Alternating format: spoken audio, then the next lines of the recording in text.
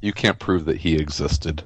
Cable exists. He does. He's the Messiah. Is The mutant Messiah. I felt fucking exists because he's my boy. He is. He's on fire. Live fire. Man. That's not even funny. Oh, toy boat. Toy boat is now afloat. All right, 3, 2, 1. Rain, Till bitches. break of dawn. No, Oh, please. Sorry, with that that was last shit. week. Yeah. I don't know how this guy's not 1,000 pounds. We don't go back. This guy 3. does man versus food. I know, Oh, right? I know. I'm going to drink cooking oil now. 3, 2, 1. Like, I mean, he's not thin by any stretch, but like, Huh. he's like average overweight. He's got like a gut. You know what I mean? Like, I don't know how he's not 8,000 pounds. Let's do it before and after in about 5 years. I'd love to see somebody drop like a deep fried moose dick on his plate and say, "Hey, Here, man he's versus eating food."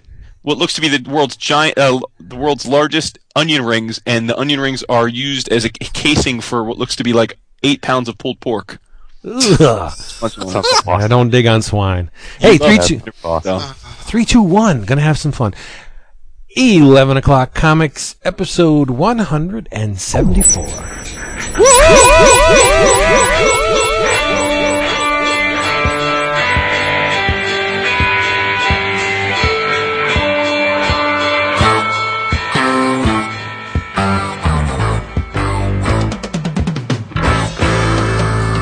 The next one's a special double-sized issue. They're all double sized. They're all giant sized. And John Romita Jr. That's right. That's not bad.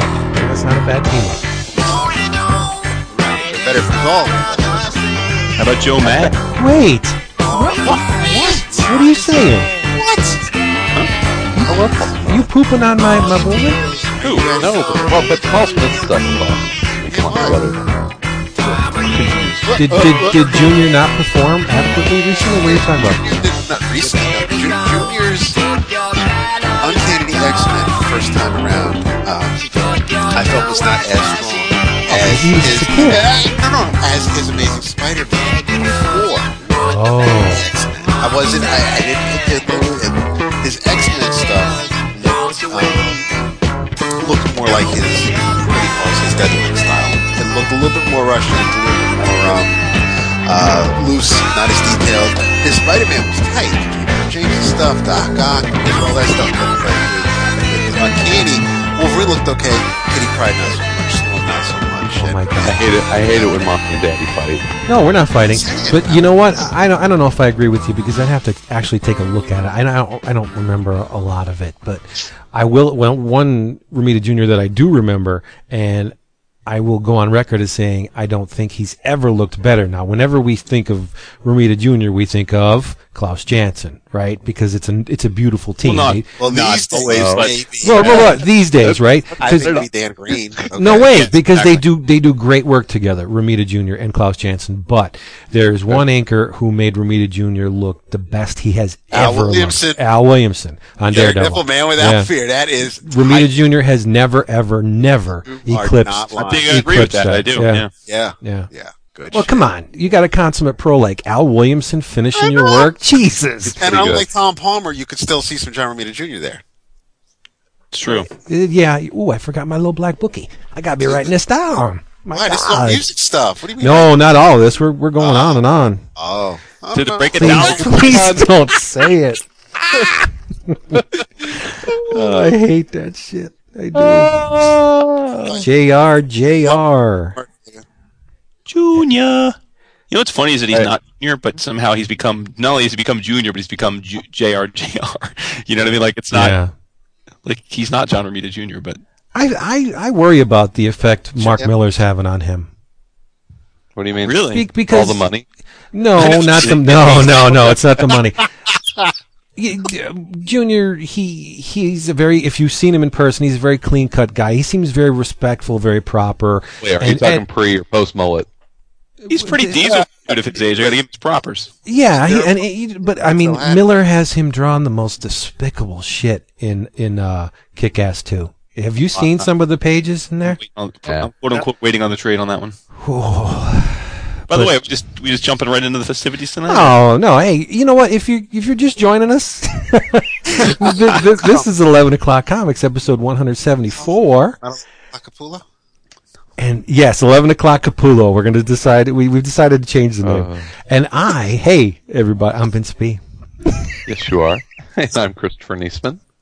I'm David Price, and I have a thank you. I'll get to later. Oh, really? Yeah. Stunned, Awesome. aren't you? No, I'm not. Oh, okay. Go ahead. Who's up? And I am Thulsa Doom. Thulsa Doom. No, you're not Thulsa Doom. I heard the movie's pretty good, though. You are Jason Wood, everybody, in this swashbuckling episode 11 O'Clock Comics has been brought to you by who?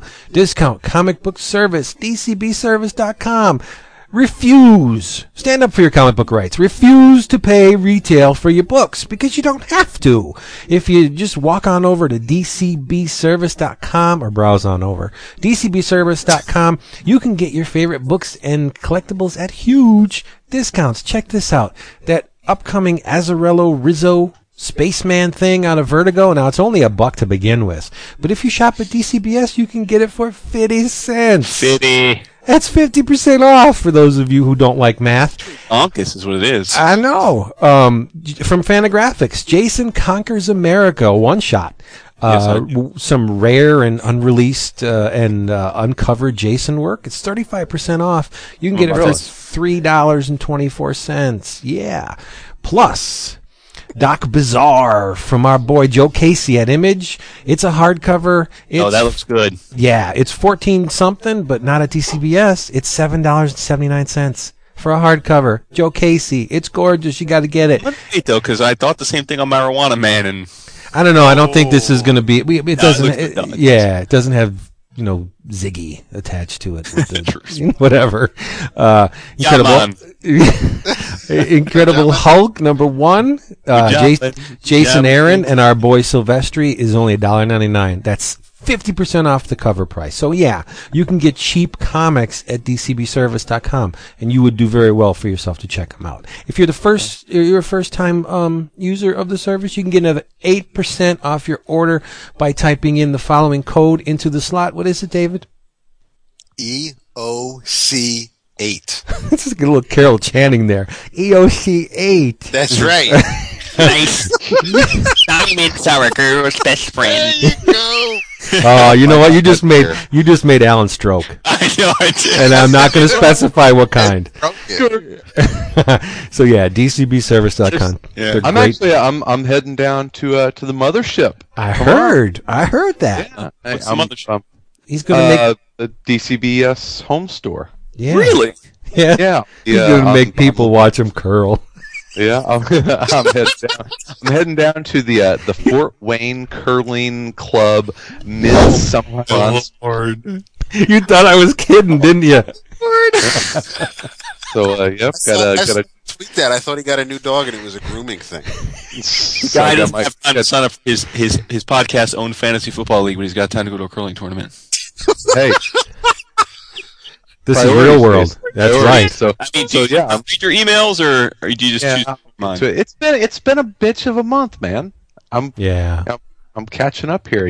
Making catalogs. In all honesty, if I ever witnessed you curling, I would probably cheer for you louder than anybody else there. I know you would. Embarrassingly loud. I would. You take your shirt off, start swinging it in the air. We'll see. Hey, who's the fat chick? I know.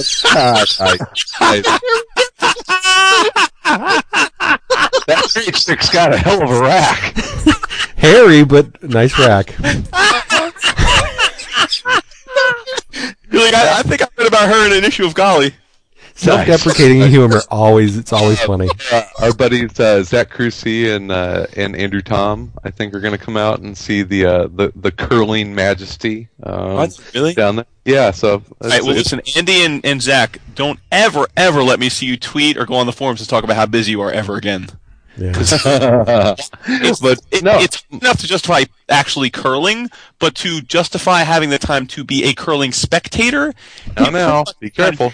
But it is Chris though, so it's blood. I love Chris to death. I would rather watch Chris. I don't know, cook, scrub a toilet. Dude, don't piss him off. Anyway, I'm gonna head down to the DCBS home store this weekend. That's cool. It is. So that'll be right for the their sale.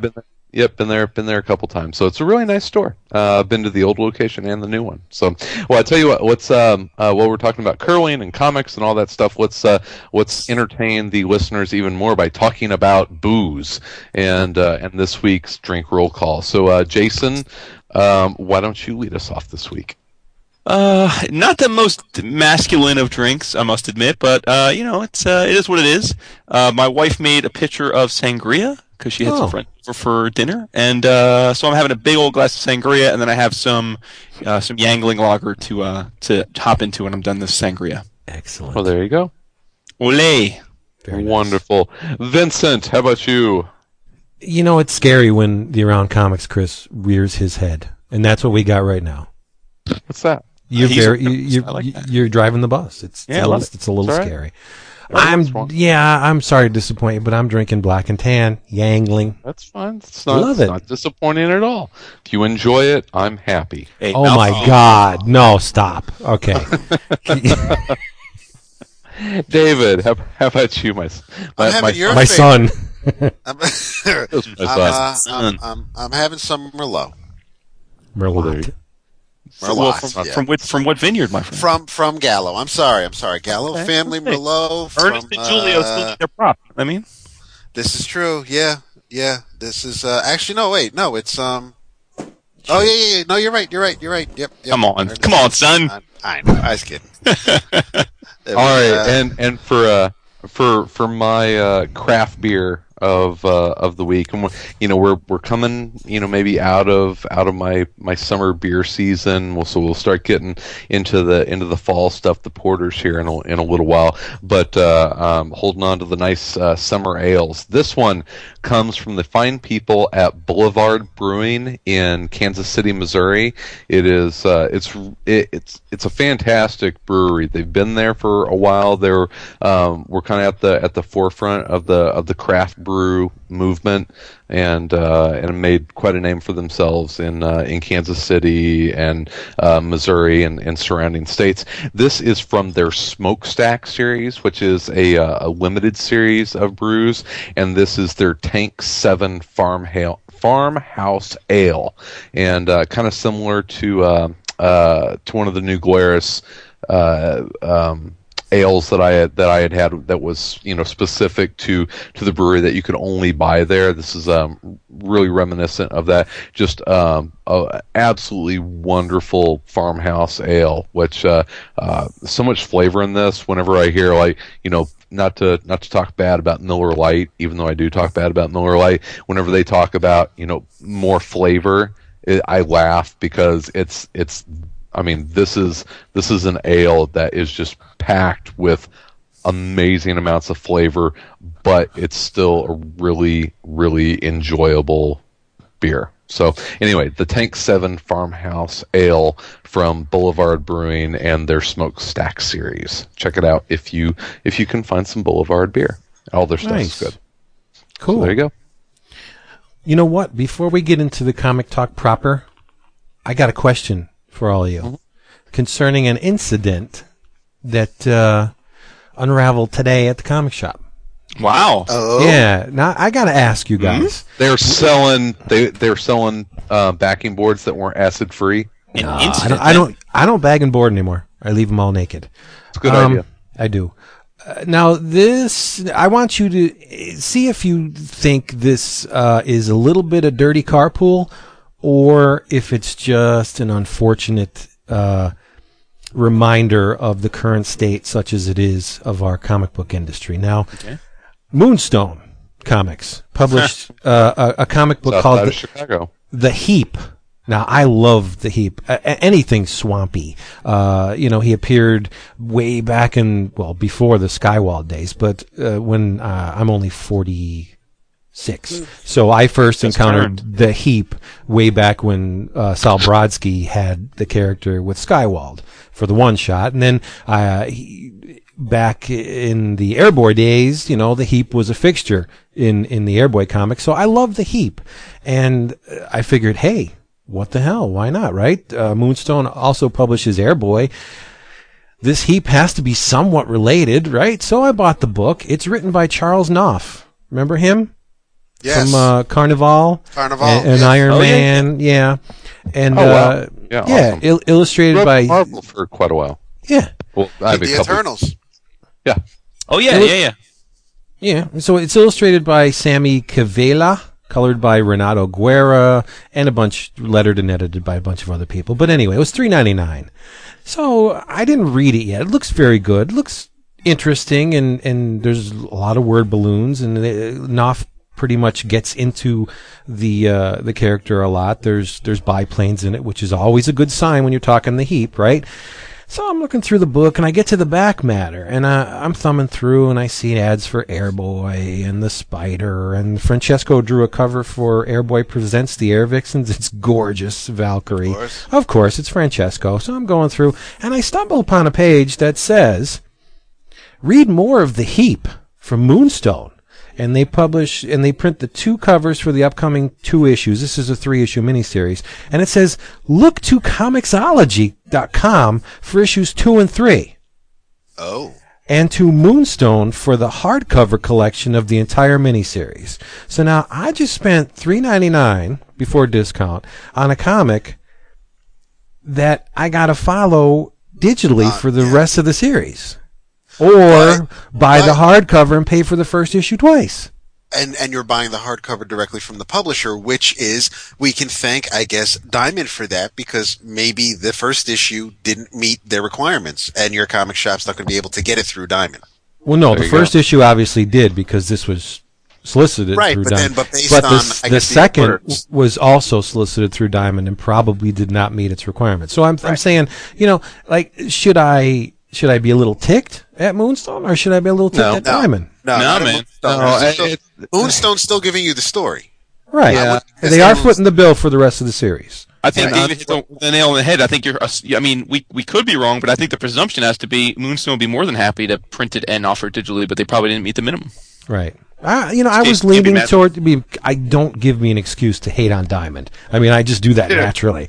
But I just thought, this is probably where the industry is going. We're going to see failed miniseries making the jump to digital. But this isn't new though, because I can't think of the name of it. But Gorillas for one thing. But there have been books where you've bought the first half of a series and the story didn't finish. But hey, here it is now again.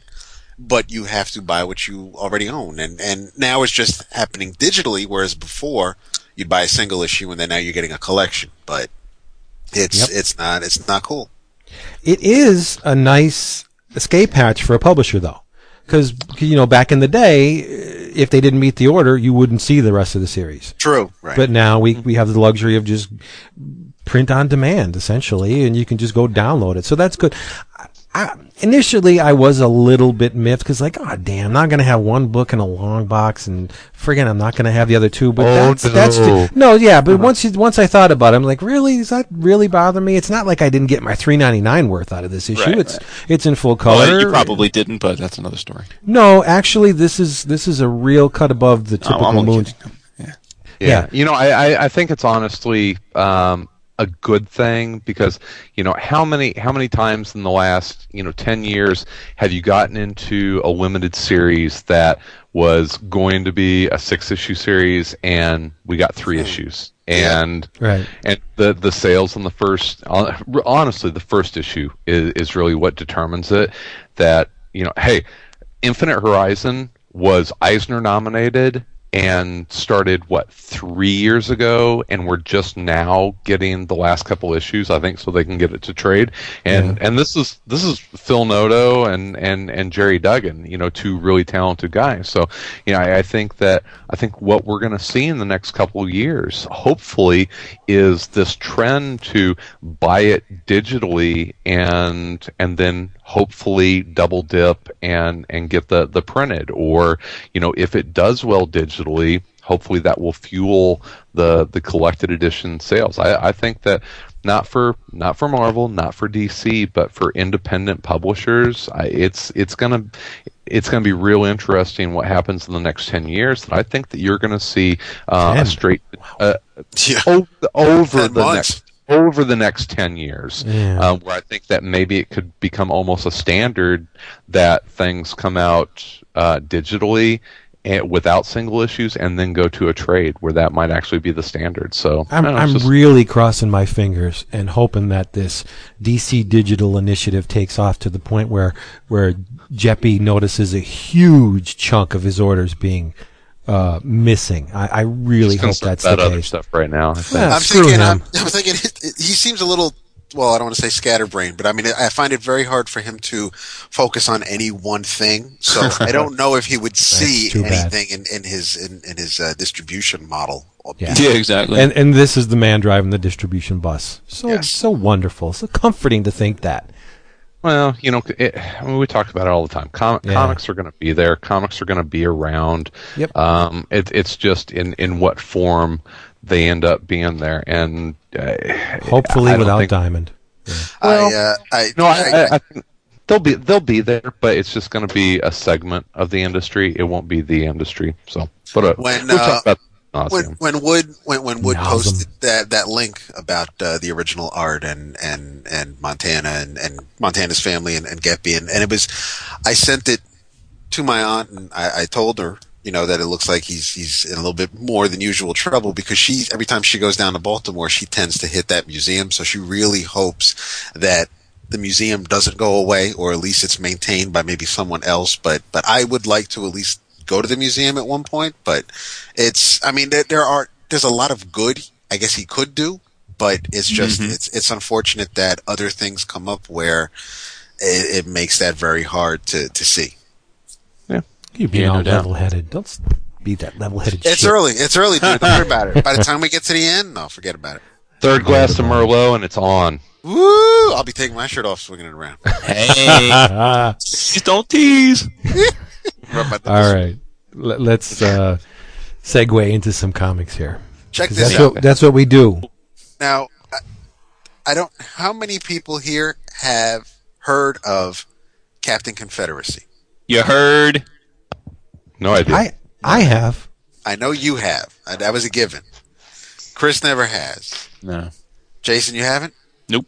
Okay. Captain Confederacy is an alternate American history tale where the North America is broken up, and it started in the mid 80s. It was like a 12-issue miniseries by Steel Dragon Press was the publisher, and the writer is Will Shetterly, and the artist is Vince Stone. He drew every issue, and it was the 12 issues came out, I said, in the mid 80s, and then in I think maybe I want to say the early 90s, Marvel's Epic imprint put out 4 issues, basically like a volume 2, and it was during, I think, their Heavy Hitters era where they had Saxon Violence by Peter David and George Perez and Midnight Men. Was it Midnight and Martial Law? Law Dog. Right. So there were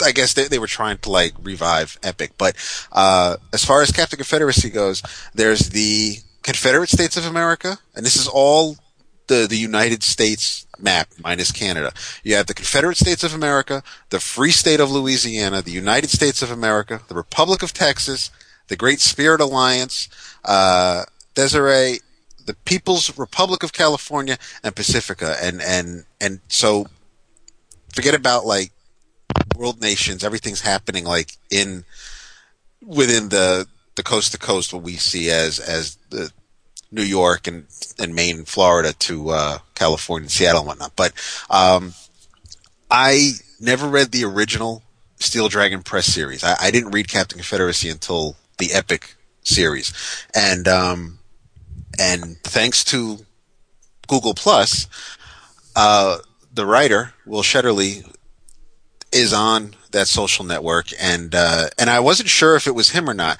and I clicked his profile link and went to his blog, and there's a sidebar link on his blog to Captain Confederacy, and you can download the complete Captain Confederacy Saga. No shit. In CBZ format, right then and there, and it takes you to archive.org, but you can download it and read it at your leisure. You can read it online through the website, or you can download the CBZs. But I finally read it, and I never talked about the 4-issue miniseries because I didn't have anything to compare it to by not reading the original Volume 1. It's interesting. I kind of think, just based on what he posts on the forum and things he likes, Dave Faust, if he hasn't read this, he might kind of dig this, just because it's that alternate universe kind of freaky stuff where it's not psychedelic, or I don't want to say it's deep or anything. I mean, Captain Confederacy is basically not quite, sort of like Captain America. He takes a serum, has heightened strength and speed. I mean, a bullet can still kill him, but it would take more than one bullet, and I mean, he's not indestructible. His sidekick is Miss Dixie, and yeah, it is. There's but basically because of this, what I wasn't sure how I was going to enjoy this, because the N-word is thrown around a lot. This is basically it's just lost Alan. I know, but there's a reason for it, and I guess based on our thread from last episode, and I guess the way some people may sort of kind of behave on the forum, I'm not very tolerant of intolerant people, and there's But isn't that a great shorthand for a writer to use? Like, all they have to do is have a character have that word come out of their mouth, and this is an ignorant bastard. But yes, and it's instead of it, so it's kind of just stuck in the 50s and the 60s in the South, but this is a very powerful section of the country, and other areas in the country look to the United States, Louisiana, as and it's just it can be a little uncomfortable. The first volume kind of just focuses on Jeremy, who's Captain Confederacy, and him, I guess, wanting to knowing that something's a little wrong, and I guess just wants to make things better. The second volume is, you don't really have to read the first to read the second. Captain Confederacy in the second volume is a black woman who is pregnant and married to Kid Dixie, who's a blonde-haired white boy.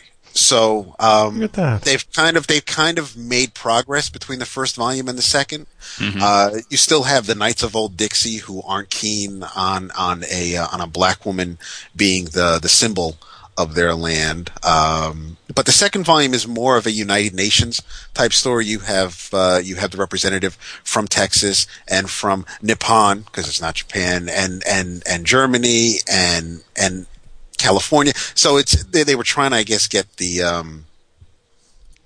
sort of like Justice League International. They're just trying to get the symbols, the powerful forces of those states, those countries, in one room together, and kind of have a conference and get a room.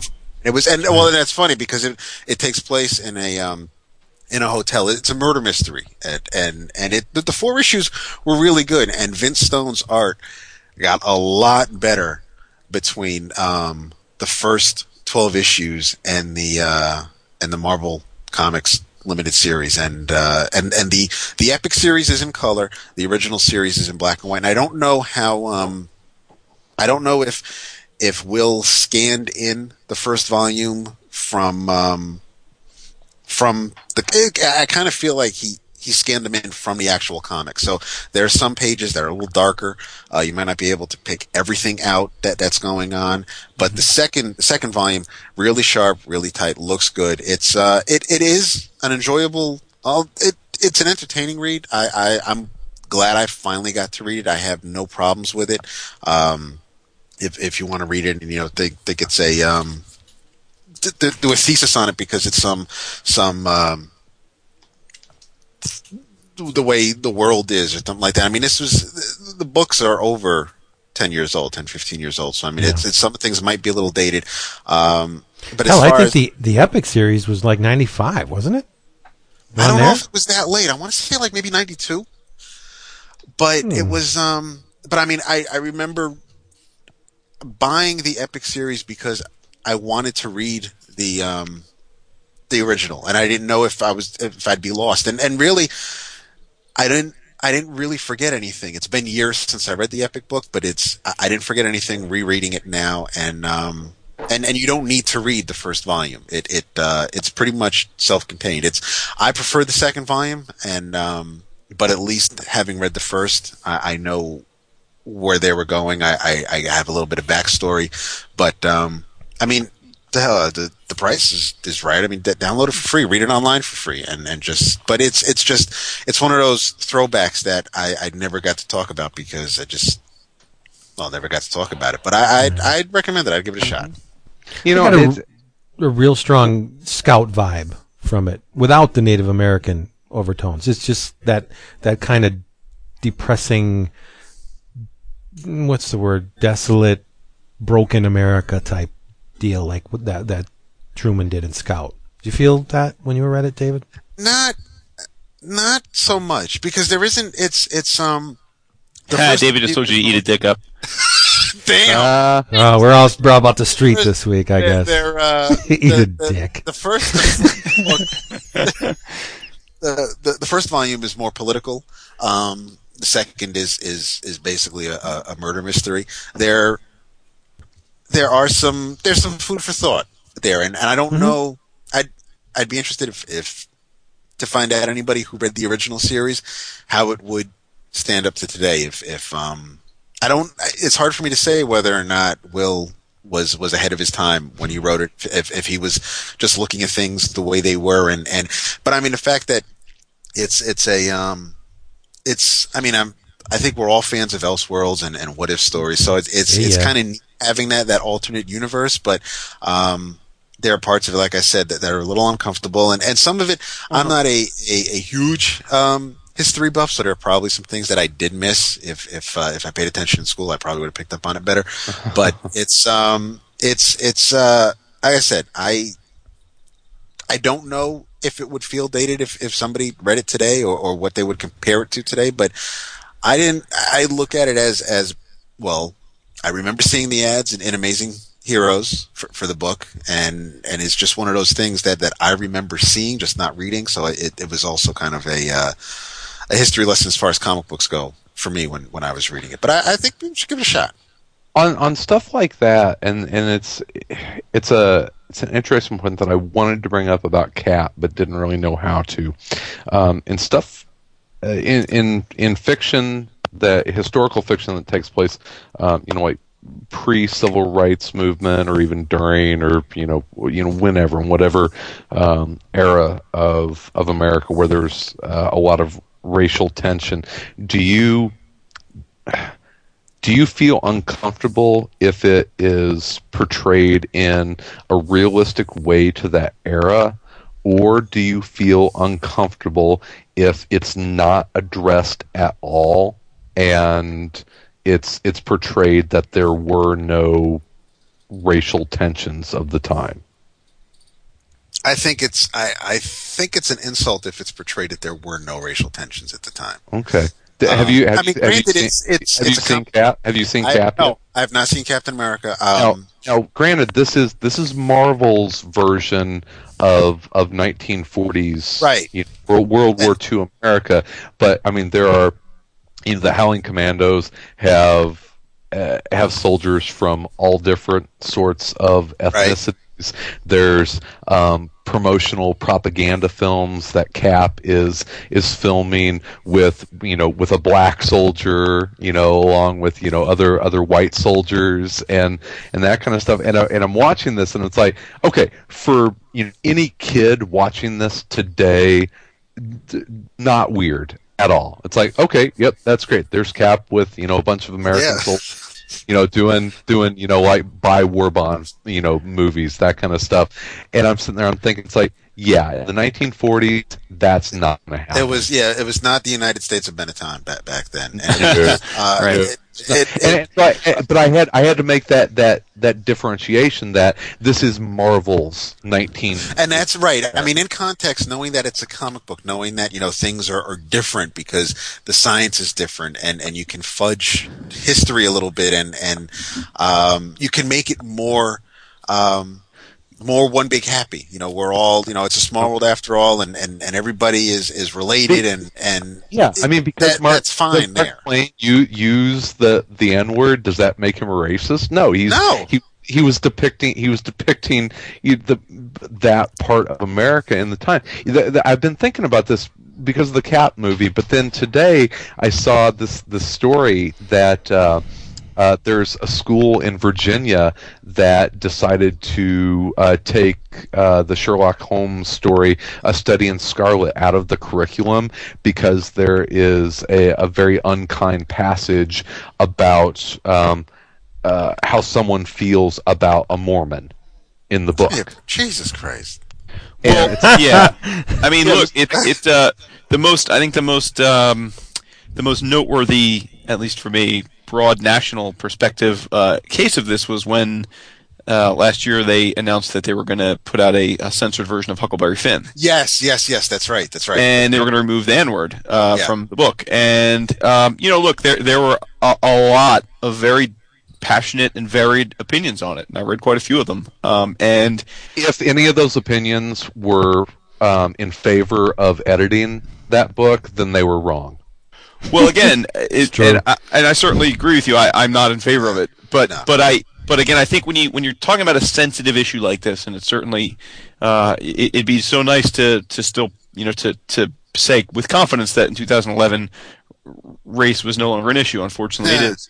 And so I think that I found reading the debate very illuminating because, again, at the end of the day, while I'd like to think I'm reasonably racially sensitive, I am a 36-year-old white guy. So I can't pretend to really understand racism other than in the abstract, right? I mean, or I should say, I can't pretend that I felt victim to it. So in reading some of the viewpoints and many black people, many other minorities came out and said agreed with you, Chris, that they don't think it's changing the text of a book makes sense. Ignoring a problem does not solve it, and right? That book in particular was not a racist book. It dealt with race and basically said that more or less that all men are created equal, and so yeah, that kind of stuff drives me absolutely insane. Now, it's about intent. What was the intent of the book? What is the intent of the material? And if like in the Cap movie or the Confederate book, whatever, if it's to capture an era and accurately depict the way that things are, then how can that be wrong?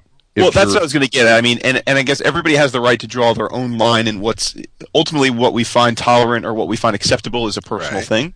You can't really dictate to someone whether they're right or wrong on that front because it's how they feel.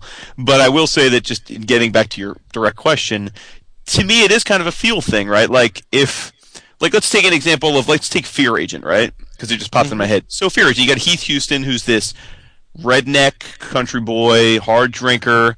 Not unreasonable to presume that if you were to sort of thrust him into the real world, he might be somewhat racist, right? It wouldn't be out of the character that we've come to know of Heath Houston, right? It could be a possibility. Right. Now Remender's never depicted him. I'm just saying, but it wouldn't, like, if you take, country redneck, uneducated, Deep South, it wouldn't be shocking to make him racist. Now, if Remender had chosen to make him racist, and then, like, every issue or two, just like, not even in the convention of the story, like, had Heath making, a racist remark, or, just like that would bother me, right? That would be enough for me to be like, I don't want to read this, like, because it would be like, it wouldn't serve the story. Like, you could establish that he's maybe racist if that was important to the story. Fine, whatever, you get past it. But if it was like a repeated thing, it would sort of almost feel like egregious. Like, and I would have stood there like, is Remender like racist? Like, what's going on here, right?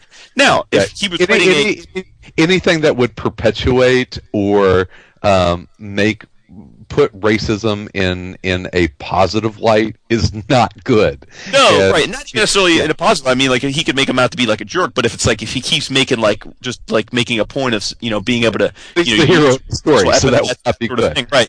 Now, on the flip side, if a comic writer was writing a OGN, say, about, like the, like during the civil rights movement, well, then it would be frankly ridiculous to not have some kind of scene where perhaps a character is, being told to get to the back of the bus, or, go into or they depict a restaurant where there's, different entrances for, quote unquote colored, that was the term they used then, it was horribly, but I mean, you know what I'm saying? Like, if they, because that was historically accurate and germane to the story, then I would feel if they didn't have that stuff, I'd be like, well, that's weird. Yeah. Like, what, so I think it's case by case. Like, it depends if it serves the story. If part of the story is to be genuinely historically accurate to the time, then I think it should be there. And it could, but. And honestly, and to bring it back to comics, I mean, that's something that, that Marvel. What? I had a Heath Houston comment. Oh, go ahead. Well, throw it in there. Throw it in there and say, no. But it's to Marvel's credit, they have. I mean, going back into the '60s, have been pretty progressive with race. I mean, Black Panther. It's unfortunately, I think as a product of the times, any black superhero had to have the name Black in front of their name. But it's funny you say. I was at a wedding, and one of my good friends, Phil, he's a black guy. He knows, obviously, I'm into comics, and we got to talking. He was like, Wood, can you, he's like, there are black superheroes, right? Like, what are some of them? So I start, naming a bunch, and he went up, and he was like, well, god damn, he's like, why is every one of them got to be black something? I'm like, I never really thought about that. It's not like there's Storm, but I was like, but a lot of them, because of the time, and I said, it's the time when they were created, it was sort of like, Yeah. Well, there's Power Man. He's not Black Power Man. He's not, right. Power Black Man, cover of the first issue was very blaxploitation, though. But yes. Oh, yeah. But see, that's the thing. Marvel wasn't making Saving Private Ryan. They were making Captain America. So right. if they want to be historically accurate, then, there's a time and place for that. Like, this wasn't. What'd you say? Like Captain America, like Truth, you know what I mean? I mean that. Yeah. Right, yeah. And I mean, you can always find that and read that and I think, I'd be very upset if someone handed me an edited copy of Huckleberry Finn. It was written at that time when that was, the norm. And if a story like that was written today, set in that time, it would all be hearsay. So the author might be going over the top with the N word, whereas that author would be basing that work on works like Huck Finn. So yes, so there's I guess if you say it, own it. If that's how the country was, if that's how the people were at the time, then you can't make it disappear. You can't erase it. You can't. Yeah, but come on, let's be honest. This country is so enamored with revisionism. Well, yeah, but we love to go back and scrub the past, scrub all the bullshit away from the past. Leave me like teaching our second graders about the Pilgrims and the Indians eating Thanksgiving dinner together. Yeah, they're bashing their heads off rocks, Yeah, exactly. I do believe. So it doesn't surprise me that they would want to take that word out of the book. But before I forget, and before Vince gets to his Heath Houston comment, finally, I do believe that when it was published, that Captain Confederacy was the first, the epic miniseries, that is, was the first published monthly comic book or finite series featuring a black female character. It was her book, so it's I mean, this is before Washington. Right. So I mean, you had Black Lightning, you had Phone Book at DC, and you had Power Man. But I think, I don't recall Monica Rambeau having her own series as Captain Marvel. So I don't think so. Yeah. But Yes, I mean, it's just, like I said, so yeah, I mean, without harping on it. But the Heath Houston thing, I almost wish that Remender made him a stinking racist in the first couple issues, because no, really, wouldn't it have been cool and very poignant that because of his interaction, because of his interaction with all these alien species, that he realizes that throwing nasty words at people of his own biology is stupid, because essentially that person that he's casting his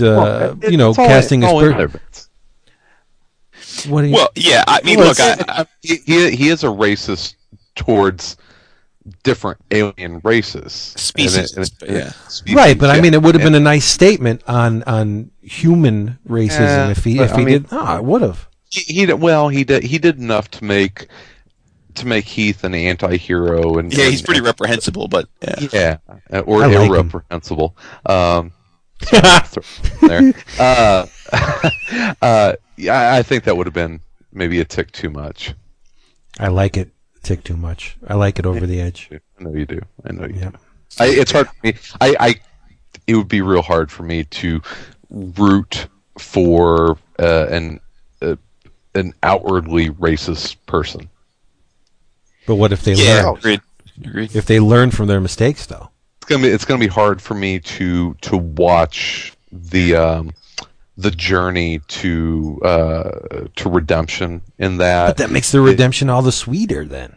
Yeah, I mean, he can learn. He can change. Look at him. Yeah, look at him. I'm confused about something. Why would? How is Heath Houston irreprehensible? It's a joke from a couple. I'm confused. Me confused. I was going to say. What time is it? Because I don't know if I should start talking yet. No, not yet. I'm screwed. I'm screwed. We got another hour or Actually, so. You know what? Shut up, Niesman. Since we have, that's hurting. Since we had one captain, I'm dying to find out if Chris has anything captain related to talk about. Oh, I love you. You're awesome. Yes, I read a really good 3-issue miniseries that. Was it only 3 issues? No, it was 5 issues. Okay. But I read really good 3 issues of it. And this all came from this past weekend. I was at Wizard World Chicago on Saturday. Oh, nice. And was able to see a lot of good buddies there, a lot of creators that we've gotten to know over the years, and a few forum members, not many. It was very crowded. A lot of people trying to get the autographs of the original Willy Wonka and the Chocolate Factory kids who are now older than all of us. That's going to be hilarious. Yeah, seriously. Look, before you get into your story, I got to go. Look, I fully, as a con goer, I fully am cool with whatever floats your boat, because, look, we all got our things, right? I mean, whether it's Vince liking the vinyl kaiju, people liking the toys, I like the statues on occasion, whatever. You know what I mean? Like, we all got our thing, and certainly no one thing is quote-unquote cooler or less cool than the other. But for the life of me, I cannot, in my worldview, fathom people, number one, waiting in line, number two, paying like $50, $75, $100 to get their picture taken with people that not only were like famous for like a hot minute long time ago, but don't look at all like the thing that makes them memorable for them. It's like even like Chewbacca. Like, it's cool that the dude was Chewbacca, but like, I loved Chewbacca. I didn't love the dude in the Chewbacca suit. Like, it's cool that there was a little a short guy that played R2-D2. It would be CGI these days, but like, he was in a suit. Like, I liked the robot. I didn't care that there was a dude in there. Like, you know what I mean? Like, anyway, I'm sorry, I gotta go on the tangent, but there's a lot of people out there that completely disagree with you. Oh, I believe Hey, I met Shaft last year. That was fucking awesome. Another full white boy coming up to shake my hand. I know you told. Did you pay money to have Shaft's picture taken? No, I walked up to him and I talked with him, and we both went to the same college, and so I just went up and chit chatted with him. I'm sure I walked away, and he's like upset because I didn't buy an autograph. But, yeah, man, it's that show is so bizarre. I mean, it really is. It really is an autograph show, and whenever you walk in, it's all of the celebrity guests are the main attraction, and then you get to retailers, and then you find your way to Artist Alley. Mm-hmm. And the Artist Alley this year, deceptively really good. Jim Chung, Jeff Darrow, Humberto Ramos, Eduardo Rizzo, Pia Guerrero was there from Why the Last Man. Mm-hmm. Didn't even notice Darth Kramer got a sketch from her. Yeah, I didn't even know until I was, leaving. Art and Franco from Tiny Titans. Sienkiewicz was there. I'll miss a lot of people, but it was a pretty healthy. Matt Wagner. Yeah. Oh, David, we tortured so bad. Yeah, we did. Yeah, we spent a lot of time hanging out with Matt Wagner, which is very cool.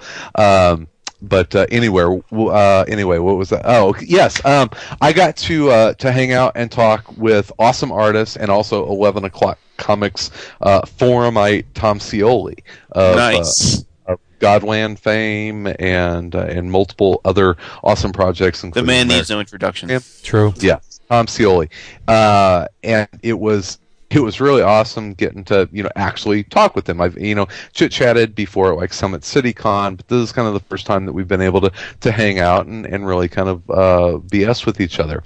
Well, anyway, one of the books that he's done in the last year or so that really flew under my radar, I wasn't really aware of it until I saw it at his table, was the second issue of a 5-issue miniseries from Marvel called Captain America: All Hail Hydra.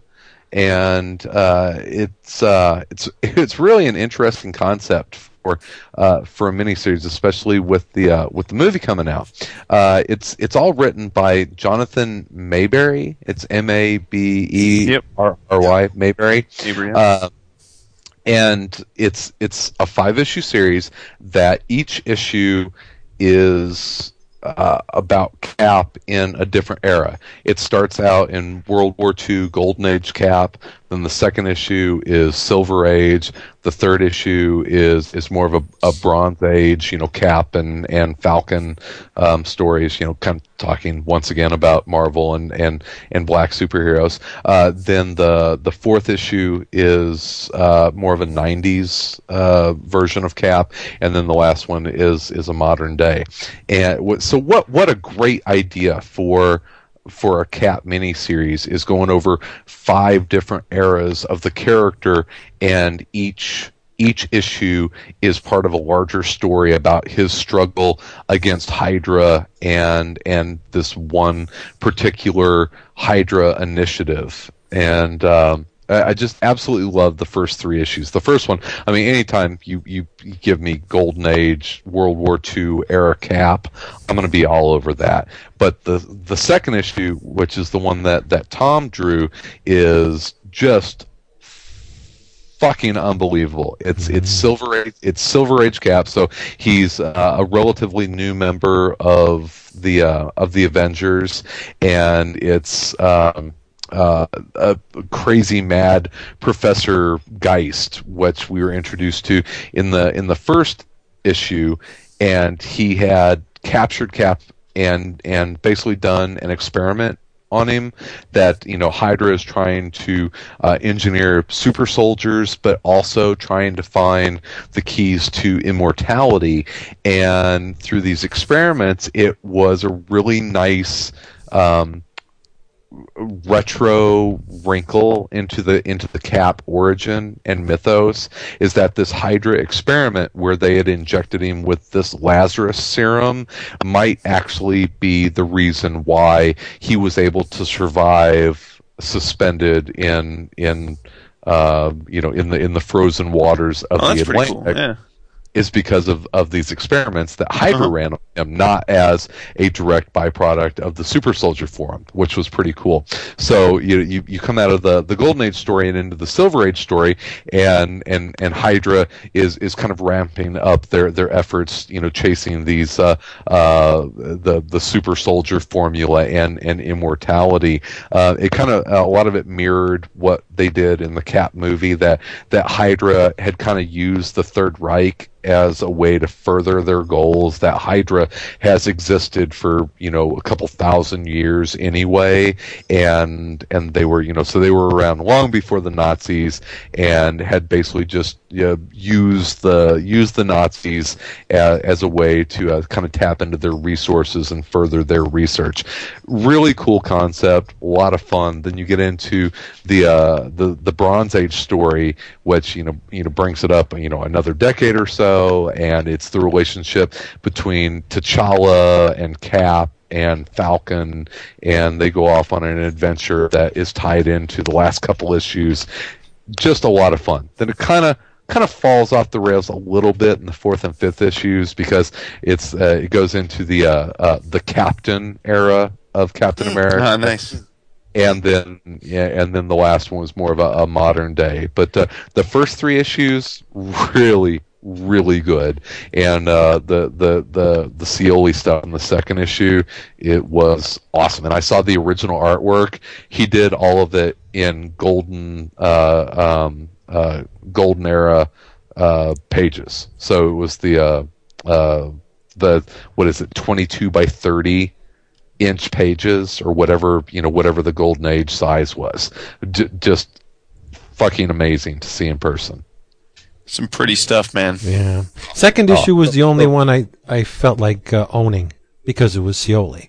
I mean, it looked good, but I bought that second issue right on the spot. Yeah, the first and third issues are really good. I mean, it's Golden Age Cap, then it's Silver Age Cap, and then it's the Bronze Age stuff, where it really expanded on the entire, like Avengers roster, and it just felt like a really good Bronze Age Cap and Avengers Cap and the Falcon and the Avengers story. So the first 3 were really, really fun. So definitely worth, if they put it out in trade, the first 3 issues make it worth owning. Hell, number 2 makes it worth owning. Yeah, absolutely. If nothing else, go out and buy the second issue, because each of the first 3 issues stand alone on their own merits, really, because they're kind of like time capsules of those eras. And yeah, it was really, really good stuff. Cool. It sounds like a lot of fun. Oh, it was great. It was great. But hanging out with Tom, just asking him stuff, really dorky questions like, what is your favorite single Kirby issue? And what did he say? I think he said on the forum. What was it? New Gods number 9, is it? New Gods or something, right? New Gods number 9. Yeah. It's there you go. It's completely, undistilled Kirby. It's the New Gods, it's the pack. Away from Earth, and it's just and he can explain much better than I can, kind of paraphrasing what he said. But yeah, it's basically Kirby Unchained, and he's talking about some FF issues, and I asked him, it's like, Tom, you've gotten to this point that you're an incredible artist, and people recognize that, but you're so closely tied to Kirby and your Kirby love. And do you ever feel like you're pigeonholed as being this? And I didn't say Kirby knockoff artist, because he's not. It's everything he does, I think, is this beautiful homage to Kirby. And he looked at it, it's like the die is cast, and he's not ashamed of it at all. I mean, he's just like, it's very, very self-aware of what he does, why he does it, and I think is and rightfully so, very, very proud of what he does. And hell yeah. Yeah, it's is awesome. Oh, and my I'd started the Avengers and JLA Jam pieces for sketches at conventions, just because it's a lot easier to get 20 artists on one board as opposed to keeping a sketchbook and that kind of stuff. He did an Orion for my JLA Jam piece. Nice, which is fantastic. Just for those because if you thought the writing was halfway decent, Mabry's been doing a bunch of Marvel stuff. He's actually a pretty accomplished novelist. I have a couple of his books. I read one of them, Patient Zero. The others I haven't read yet. But zombie stuff, right? Yeah. Well, he did. There's a lot of zombies in the miniseries. He did he took over for Reggie Hudlin on Black Panther when it was T'Challa's sister, and then he wrote the Doom War event. That he also did that follow up, that Claws of the Panther. So he's been writing Black Panther, sort of the female Black Panther. He's been the main writer. He did it was a Punisher miniseries, Naked Kill. I haven't read it, but it's a Punisher Max miniseries, and he's doing that Marvel Universe Versus, which I think is still going on. I haven't read that. He did one of the Marvel Zombies sequels. Yeah, Zombies Returns, I think. Yeah. Mm-hmm. Yeah, I think you'd like his Black Panther in this series. It was pretty good. Yeah, I mean, I've enjoyed what I've read of him. I mean, he hasn't really gotten a chance to. I mean, they've kind of kept him tucked in that specific corner of the Marvel Universe so far. But yeah, I enjoyed the book he wrote very much. You're a well-read boy. He is. You know. Gotta do something in between drinks. All right, is it my turn? Am I good? Of course it is. People are dying to hear you talk. Oh yeah, they're dying, chomping at the bit. I brought it all back to the House of Ideas this week. I went a little bit. Yeah, I went a little bit deep last week with the Out There. Jesse Monahan's Forming, and if you haven't bought that book yet, get off your ass and do it because it's astounding. But anyway, I read issues 630 to 634 of Incredible Hulks. It's the Heart of the Monster arc, Greg Pak's swan song. Yeah, on the Hulk books. Yep. And obviously written by Greg Pak, pencils by the awesome Paul Pelletier, who is signing his work P-Pel now, which is really cool. I like that, P-Pel. Inks by Danny Mickey. And colors by someone I love but haven't seen much of because I've pulled back a little bit from the Marvel stuff. Well, a lot bit from the Marvel stuff. No, the incredible Maury Hollowell colored this. Wow! Yeah, I was wondering where the hell he went, and it turns out he's on Gamma World. How does Mickey look on top of Pelletier? Fantastic. Does he? Okay. Yeah, really good. Not to jump in here, but Pelletier is definitely a guy that depending on what, for people out there that haven't necessarily read a ton of him, I bet their perspectives vary widely by who they've seen him as with an inker. That's fair. Yeah. His stuff has looked. I'm a huge fan. His stuff though has looked amazing and not so hot at times. But when he's got an inker that lets his pencil work shine through, though, it's beautiful. I think he's an incredible talent. And at the end of this whole brouhaha, I'll tell you why. Spread hanging right here, baby. That's Rocket right. Raccoon Groot, what's up? So it starts off, well, let me set it up. In the previous arc, you had Betty and Bruce attempting some kind of reconciliation because they've been estranged for a while now. And this meeting of, the handing over of the olive branch, so to speak, falls apart, as it does in the Hulk universe, after the pair encounter Tyrannus. Yes. Good old Tyrannus. How's he doing? He's getting some, and I'll tell you why. But Bruce gets the stuffing knocked out of him, and Betty decides that maybe she's had her fill of seeing the man she loves. Had the stuffing knocked out of him. So you'll have your fill too. I'm telling you, there's a lot of that in this. But she gives herself over to her impulsive, uninhibited red alter ego, who promptly runs off with the uber powerful Tyrannus.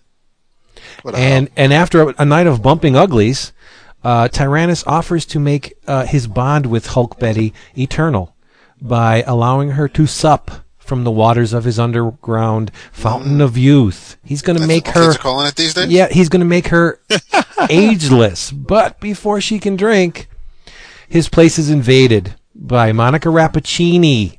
AIM Scientist Supreme. Awesome. And she's also the world's greatest biochemical expert, specializing in toxins. That's very important for this arc. And we cross paths with her in that awesome Fred Van Lente supervillain team up. Modox 11. Yeah. Yep. Well, part of that plays into this. Pack is pulling. I'm loving it already. Pack is pulling events from all over the Hulk-related Marvel universe for this. And she has a squad of armed to the teeth AIM beekeepers with her.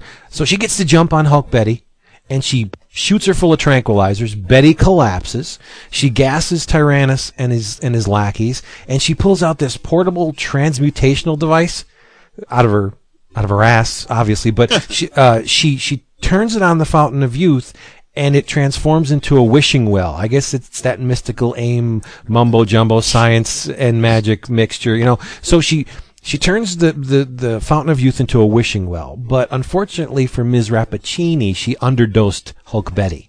She shakes off the drugs, confronts the Scientist Supreme, but in doing so, she splashes herself and Ms. Rappaccini with water from the wishing well, which does not turn out to be a very good thing, because now Betty's wishes can come true. Anything she wishes for can come to reality, and that's the problem. So Monica flees to Gamma World to enlist the help of, one-time friend Banner. It's suggested that the two have had a romantic encounter in the past. But when Bruce hears that Hulk Betty has the power to make her wishes come true, he throws the kids in the car, meaning cousin Jen Walters, the She-Hulk, his best friend Rick Jones, the A-Bomb, and Amadeus Cho, seventh smartest person on the planet. Just ask him. And he hightails it out to Las Vegas to stop the shit before it gets out of hand. Vegas, baby. In true Hulk fashion, though, that's exactly what happens. Rushing headlong into the thick of things. Did he wear his Mr. Fix-It suit? No. Cho steps in the wishing well. The dumbass, seventh smartest person on the planet, and he steps in the wishing well. He must have planned for it, right?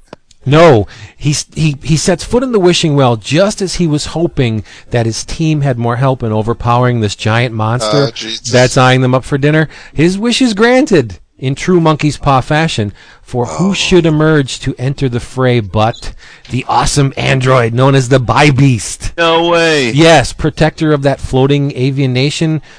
We first saw him way back in Incredible Hulk. All I think of with the Bi-Beast is the Ohatmu entry.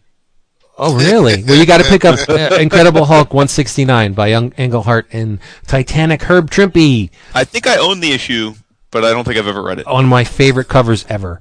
Number 2, The Bloodthirsty Wendigo. 3, nice. Armageddon.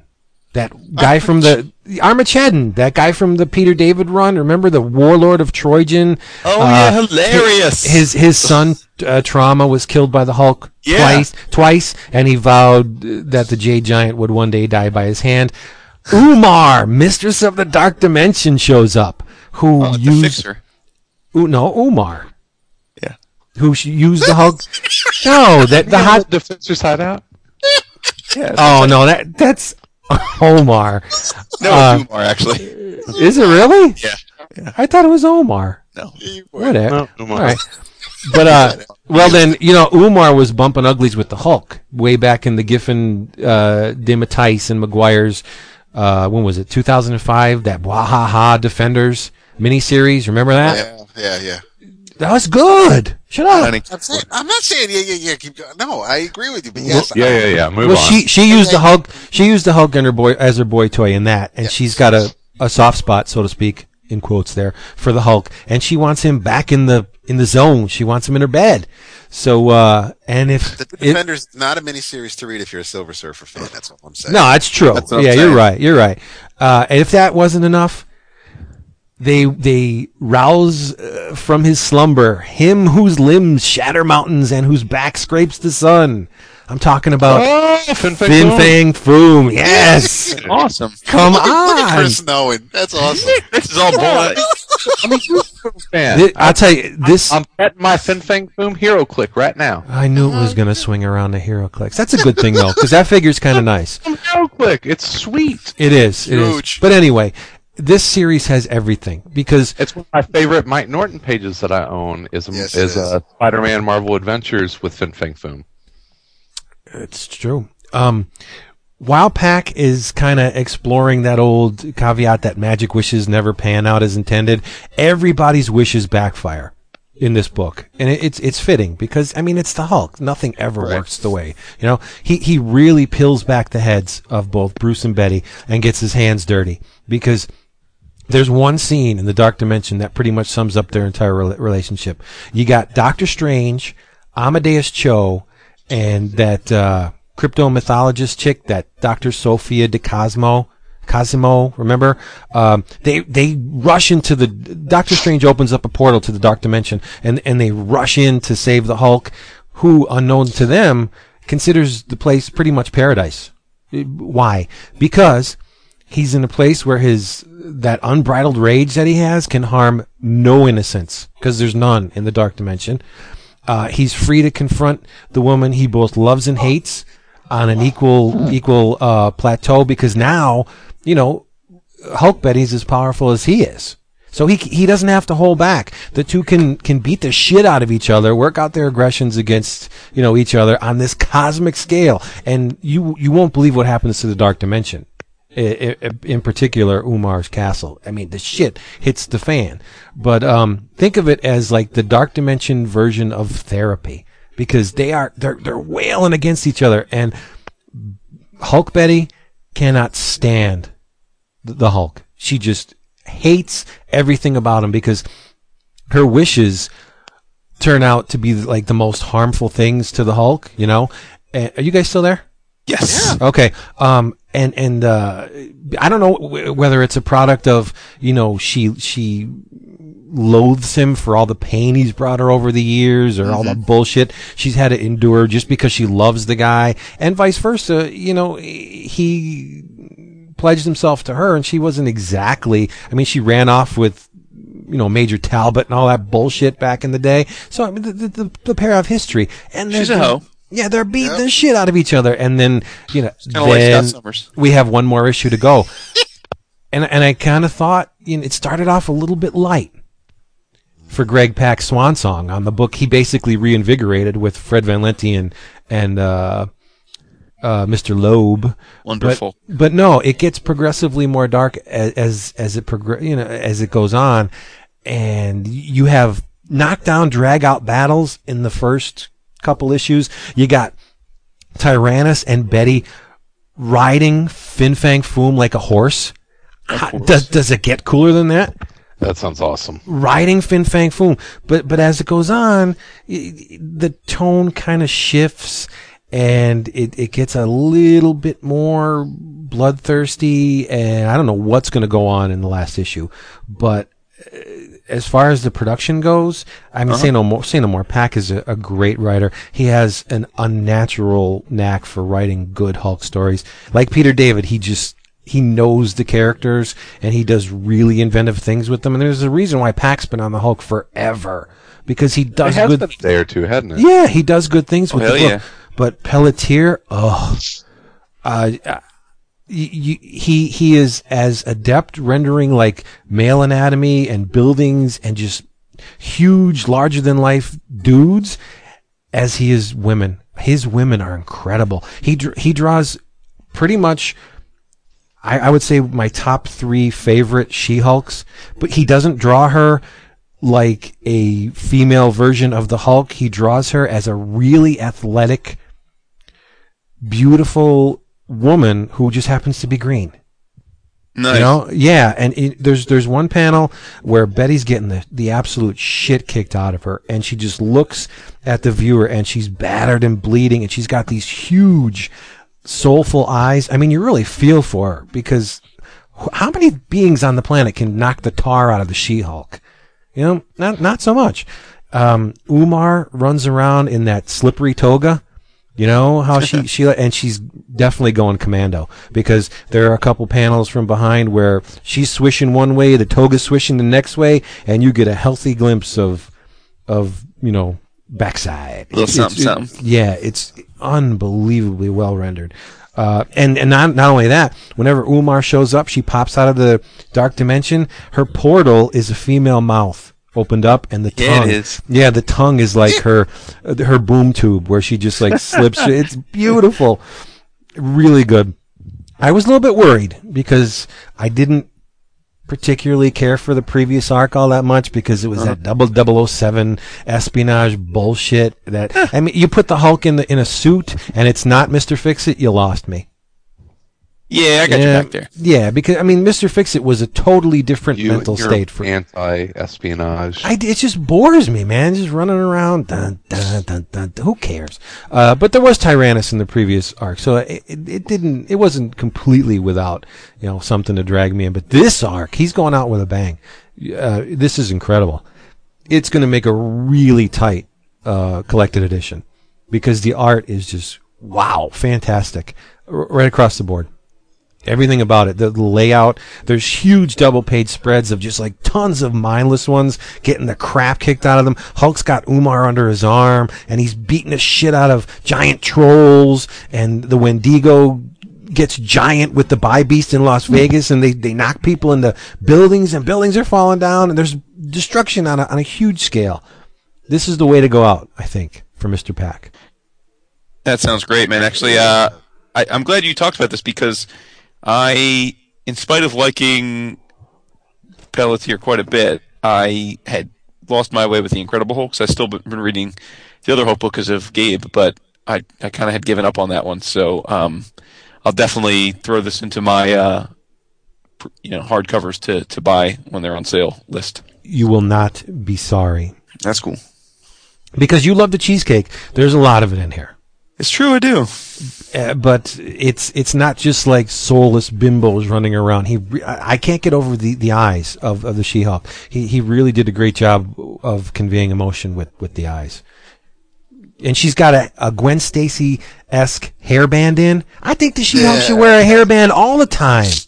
She looks great. I don't like her looking all wild and scraggy and like she just woke up from a bender. Yeah, it's a pretty book.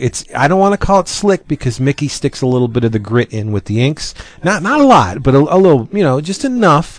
But it's super pretty, and the stories just knock you out. Doctor Strange. It's just like Rick and Jennifer get converted back to human because the Hulk splashes in the water too, and the outcome of one of his wishes was that his friends would be normal.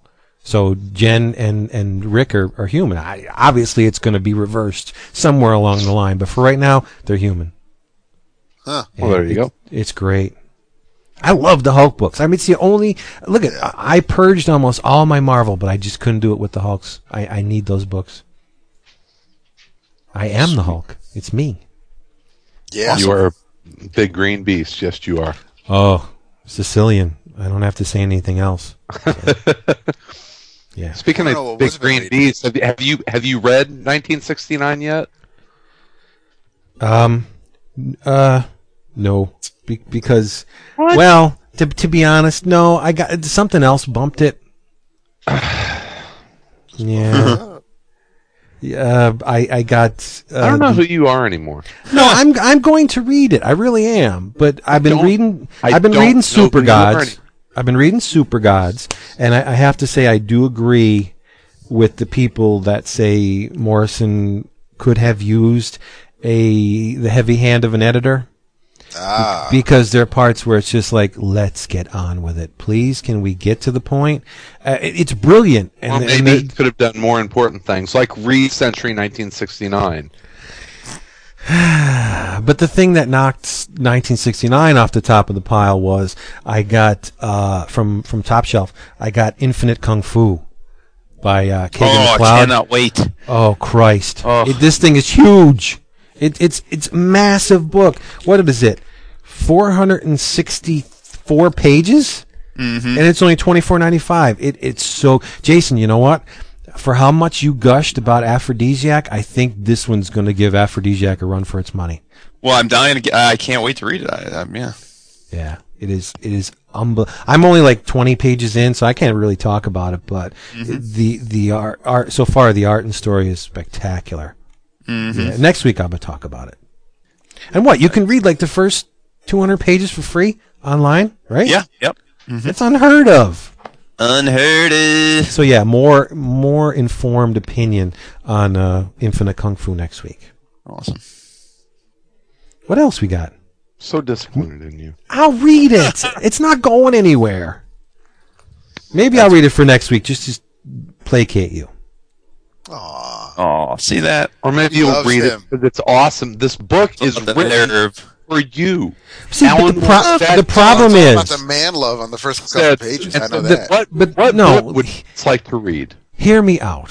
The problem is if you guys cover something before I get to it, I don't feel like it needs for me to cover it because you've successfully done it. I talked about it a little bit and said we will get more into it whenever you read it. A little bit? Dude, you talked like 45 minutes on it. I did not. I've never done Holy tables. shit. The tables have been turned. I've never done that. No, you talked about it just enough to let the spoiler out.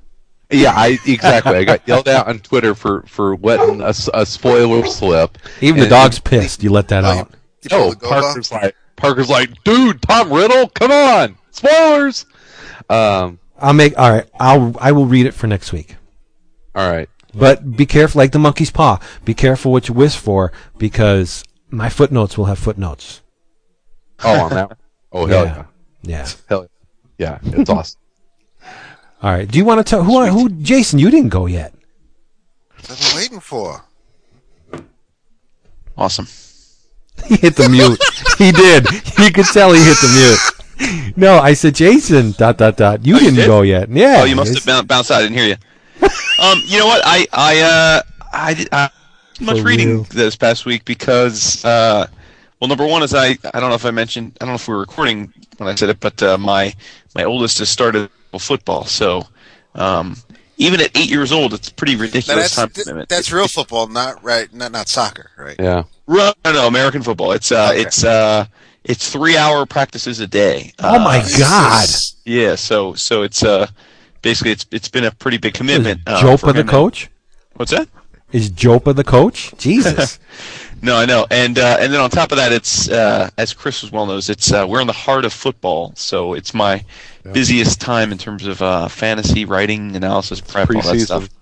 So the month of August is pretty much 100% football for me. But I did, in my keeping up with the notion of getting rid of some of these Regine piles, I did pour through, I guess 12 or 13 issues of X-Men Legacy. Ooh. They still call it that?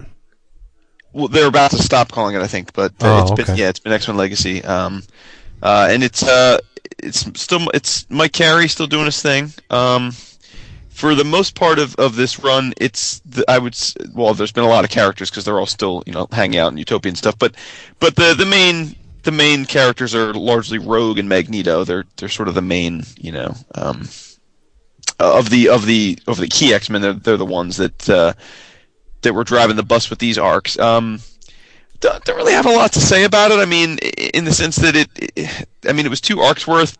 The first one was basically a little aside. It's right after Second Coming, and Hope's there, and Rogue's kind of been hanging out with Hope and taking care of her, what have you. But Scott sends Rogue to be a chaperone. It seems like Rogue's fallen into this mode in all the X-Books where she's like a chaperone for the younger X-Men. I don't know how that happened, but in this too, he sends her to India to go with his codename is Paris. His name is Indra, or vice versa rather. But he is one of the the young X-Men. He has to go back to India. His father's called him back to India to get married, because it's he's Hindu and they have an arranged marriage, and Indra's brother is in a coma. He was supposed to marry a girl, sort of like a marriage of two. These are two couples with means, and they're supposed to be marrying off their daughter and their son.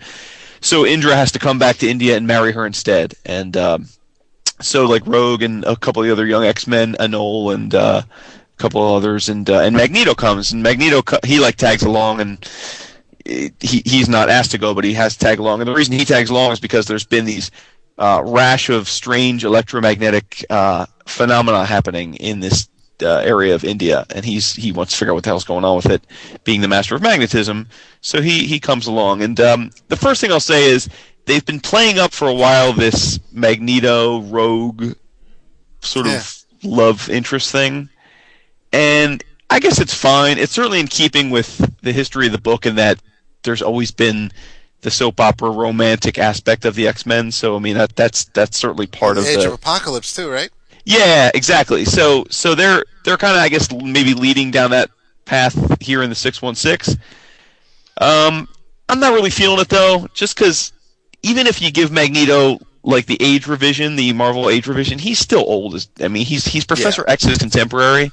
So even if you pretend he didn't live during World War II, which again I don't know how they would do that, but the dude is still like in his late 50s, early 60s in Marvel Universe time. And Rogue, last time I checked in the Marvel Universe, is barely in her like early 20s because she was like a teenager. You Seriously? I thought she was like in her early 30s, maybe. No, dude. I don't think in Marvel time. 20s, early 30s. Yeah, not because. How old is Mystique? Because. Well, Mystique's probably. Well, she's in her. I mean, Mystique's in her 60s, 70s. Because she knew Logan. Remember? I mean, she. So I mean, I don't know, but. I don't know. She's for Rogue to be walking around looking like that. No, you're right. All right, well, then maybe it's not as freaky. I guess I still think of Rogue as it's still Jack Nicholson and the model Ally of the week, McBeal. but it's still so it's still Harrison Ford right now. You know what? That's right. Who's the Helen Hunt? Jack Nicholson was with the other skinny chick, the one from Wayne's World. Helen Hunt. No. As good as it gets. The wife. But he's talking about it in the movie. Okay, fine. Jack Nicholson, that skinny broad from Wayne's World, the one with the gun rack comment, the one that Wayne was dating. Carrera? No, dude, the skinny. Asia Carrera. Flynn? There's Asia Carrera's 15 minutes right there. Chris Niesman mentioning her on a podcast. Hey, she was at Wizard World Chicago. I believe it. She was. What? Laura Flynn Boyle?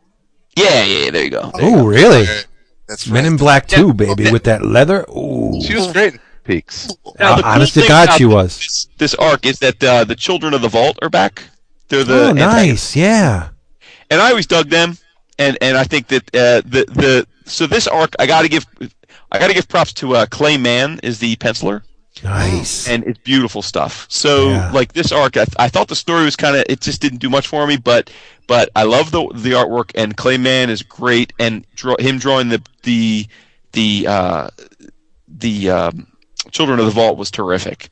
So for those that don't know, Children of the Vault are they're not mutants, they're superheroic humans that were evolved from basic humans were evolved over like a period of thousands of years in they're part of the weapons plus type of deal, where they're like hyper evolved over the accelerated time, and it's got to go with it for people. It's faux science, but they basically it was like what humans would evolve into over thousands of years, and surprise they evolve into superpowered beings. How convenient.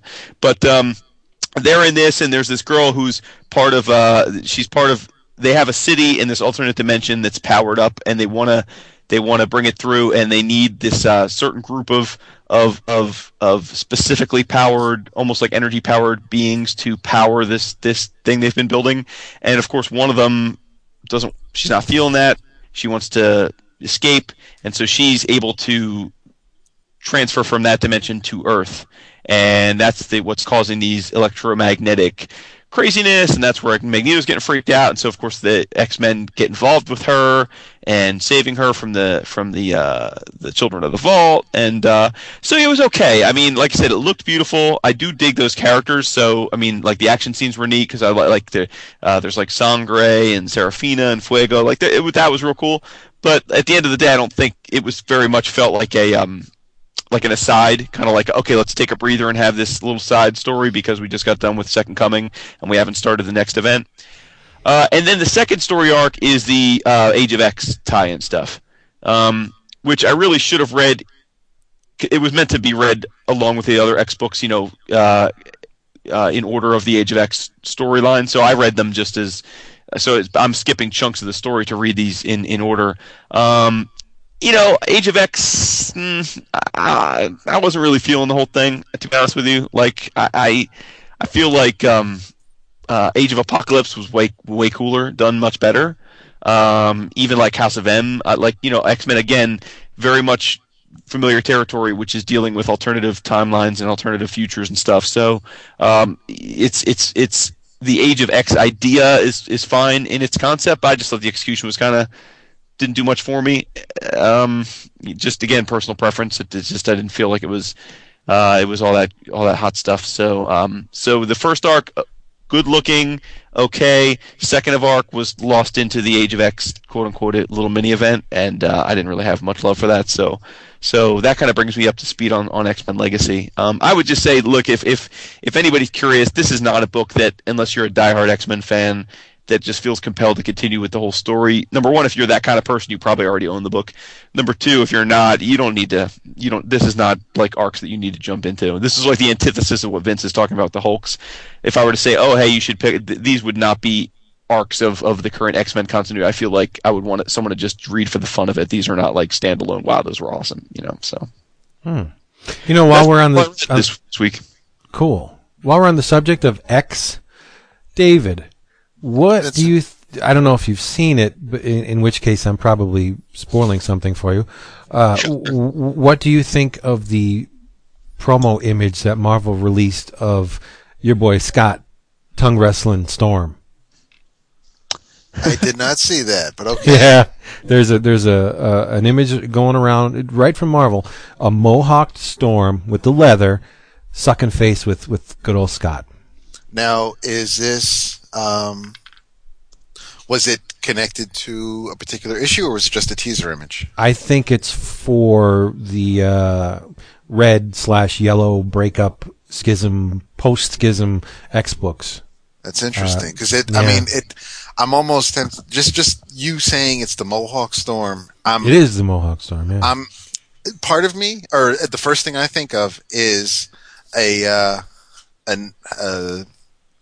alternate Uncanny 201 cover where it was Scott versus Storm and who will lead them, and it probably, obviously it isn't, because that would be the first appearance of the Cable Baby, right? Baby and Nathan, yeah. Yes, the Mutant Messiah. Don't talk shit about Cable. Great. Oh yeah, sucky. Come on, a little wow, Chris. Nice job. I know, seriously. Where you are the world's greatest closet X-Men fan. That's I consider them the same way I do. Magneto joined the team I left. Yep, sworn X lovers, man. Me and the X-Men. Sworn X 200. I bounced. Pretty much. That life death shit. I'm out of here. We've come full circle. The I don't story. want Magneto as my headmaster. Hey, what the hell? With the big M. What happened to Forge? Let's be fair though. Vince, let's not. The cover you're talking about is from Astonishing X-Men, though. Is it? Yeah. So it doesn't really matter. By the way, with big booty Emma. Yeah, written by Greg Pak. Oh no shit. Oh yeah. Well, Ellis. Wow. Okay. Yeah. Huh. But Couldn't come soon enough. You know what? Whenever you whenever you say the Ultimate books, it's like they don't even exist to me. Well, this isn't Ultimate. This is Astonishing. But since it's in the same category, isn't it? As the Ultimate Well, books, it's not like an Ultimate a different book, but it's like sort of a side pocket. Remember, after Astonishing, the original, which was amazing, got over, they were like, oh, we're going to make Astonishing part of the actual continuity now. But then they clearly didn't stick with that because, I don't know. Yeah. This is a book. Astonishing is a book they should have just ended when we agreed. Agreed. It just ended, just like All Stars. It just like that was it. It was the story to be told. It was good. They got it done. It took a while, and then just be done.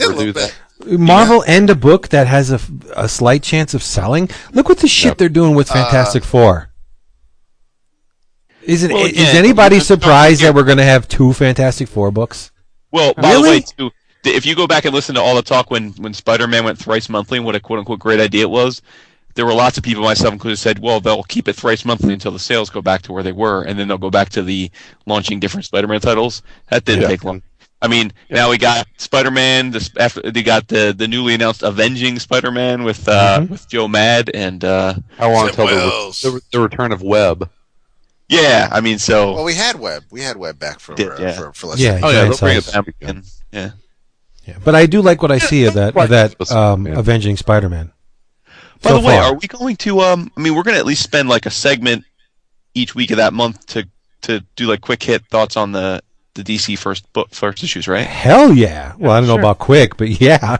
Well, it's gonna be 13 per week, so I don't know that we want to spend. I mean, we got to try and find a way to do reasonably quickly. We will have our darlings, Animal Man, Raging Bullets Thing. 2.0. Yeah, I mean, come on. What? Yeah, I'm in. Cool. All right. Batman with Greg Capullo. Come on. Are some of you getting them? Like, are we all getting them on time or? Well, digital. I'll read everything in that first month. Yeah. Okay. Yeah. I'm doing what you're doing. I'm getting the digital ones, and then I'll probably fork over the bucks for the big ass hardcover. Yeah, I'm going to buy the first mainly for the show and out of curiosity. I'm going to buy the first month digitally on the full price, but then I'm going to wait. I'm going to wait the 2 months to start buying them on the $1.99 tip. There are some I'm going to get paper versions of. I definitely have to buy Animal Man, Batman, Swamp Thing, iVampire, OMAC. Come on, Jesus! I need that OMAC. I want it right now. I just want those collected, though. You know what I mean? Like I want to read them digitally because I want to. It's sort of. I really hope this reboot also kind of reboots their collection program because I don't want to wait. I don't want to wait fucking 18 months for that first arc. Well, it is interesting because I know that we did talk about when we were brainstorming about the announcement is that we hoped that this would get writers away from the idea that they have to quote unquote write for the trade and do 4 or 6 issue story arcs. Yes. I know that DC editorial has come out quite a bit lately during the conventions in San Diego and stuff saying that's part of the thing here. You know, this is not about.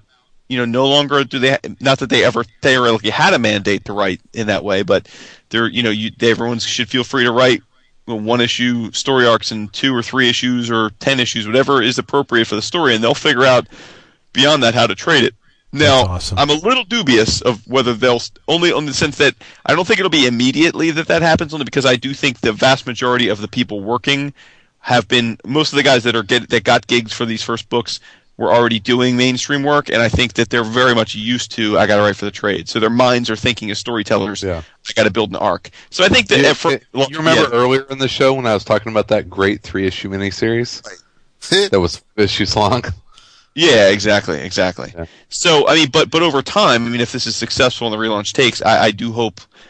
Number one, that we get stories that are of different lengths, and number two, what that means for the collected editions will be interesting. I don't know what it'll mean.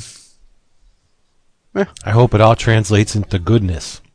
Me too. Yeah, me too, brother. Yep. I'm rooting for them. Yeah. You really have to.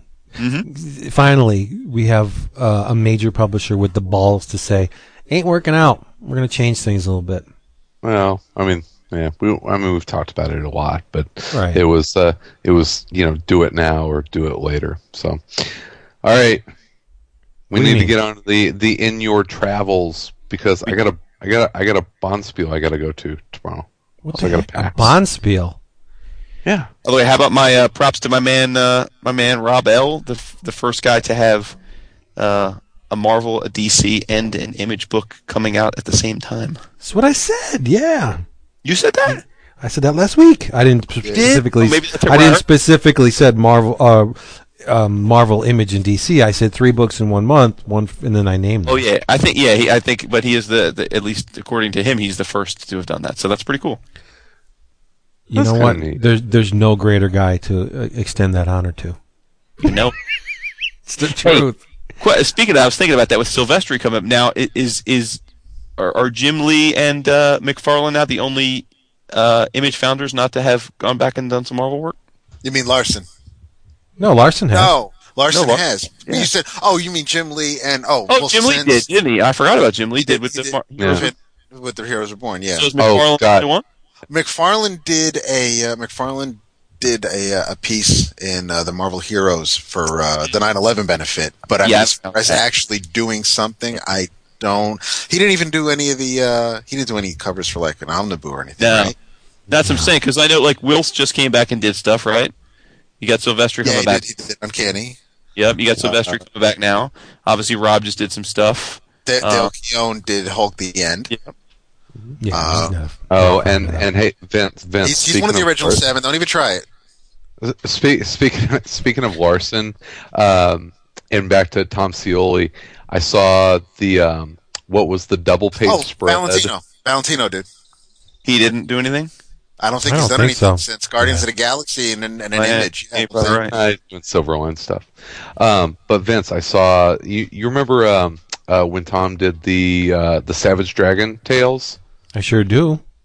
You know the double page spread with him punching the robots and then falling down in like that domino pattern.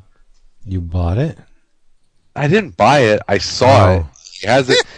It's there, and it's golden age size layout. It's amazing. Chicago really is the nexus of comic book universe. Yeah. It's true. It is, but I was just like, man, Vince, if I really love Vince, I would buy that for him. But obviously, I don't have it, so that should speak for itself right there. Damn. Before we go, David, you said you had a thank you. I do have a thank you. There was a teaser of it on Twitter over a week ago. Andrew Shaw from Australia. If you would have seen the tweet from Andrew if you follow Andrew and me, but or you could just follow Andrew's Twitter stream. But he posted a photo letting me know that he found the first 2 issues of a Dark Horse published miniseries from the late 80s, Michael T. Gilbert's Doc Stern, Mr. Monster. Yay! And he took a picture because he found him at his LCS, and yeah, look what I found. And I was like, I remember owning that first issue at one time, and either Monday or Friday, I received a package in the mail, and in that package were those first 2 issues of this 8-issue miniseries. Wow. Now, are they Australian versions of them, or are they the Dark Horse versions? They are the Dark Horse versions. Oh, okay. Yeah, no, it says inside, published by Dark Horse Comics, February 1988. They are the Dark Horse, definitely the Dark Horse versions. And there was a book, another small format comic book called Withheld by Bobby N, who, according to Andrew, is a local boy, and this looks like a pretty interesting. Maybe it's a one shot. I'll read it and talk about it. But I just wanted to thank Andrew for helping me refill my Mr. Monster collection. Nice. Nice, cool. Very cool. Yeah. Oh, speaking of Australians, happy birthday to Lucas Testro, the director of Jim Rugg's Street Angel short film. Oh, nice. Who we had lunch with. Yes, and I spent a day roaming around New York with last year. Indeed, you did. Nice. Happy birthday, Lucas. Good Lucas people. Is a Leo. Leos are awesome. We hung out with him at the little after party down the street from Bergen Street. After the party, it's the hotel lobby, David. Doink. Somebody's getting hairs. Sorry. I'm not. He's ripping a DVD. But anyway, this episode of 11 O'Clock Comics has been brought to you by the splendiferous discount comic book service, dcbservice.com. Huge discounts on your favorite funny books and collectibles. In case you didn't hear at the top of the show, you can get, which I didn't say, so you couldn't have heard it, Jack Davis's Drawing American Pop Culture hardcover. 35% off the list price. It's only going to cost you $32.49. And please, do not forget about IDW's Bob Powell Terror hardcover. It's the next volume in Craig Yo's Chilling Archives of the Horror Comics. I have the first one, the Dick Briefer one. It's really good. Extreme production levels on this. Die-cut covers, the whole 9 yard. Clay, spot varnish, everything. I'm certain that the second volume will be equally as jaw-dropping. So it's only $14.29 for a big-ass hardcover featuring some of the best horror art you will ever see. Bob Powell, Terror hardcover. Okay, that's done. In your travels, I'm going to reiterate something Jason said last episode, a couple episodes ago, about Jess Fink's Chester 5000. Mm-hmm. It is sweet. It's this has a spot varnish too. It's a small hardcover. It's only $14.95. It's shrink wrapped because it's dirty. It's nasty. Mm-hmm. It features all kinds of sexual acts performed by robots and real life human beings. It's inventive. He has vibrating fingertips called the Vibratus Fingum. Of course. And other things. There's human bodies.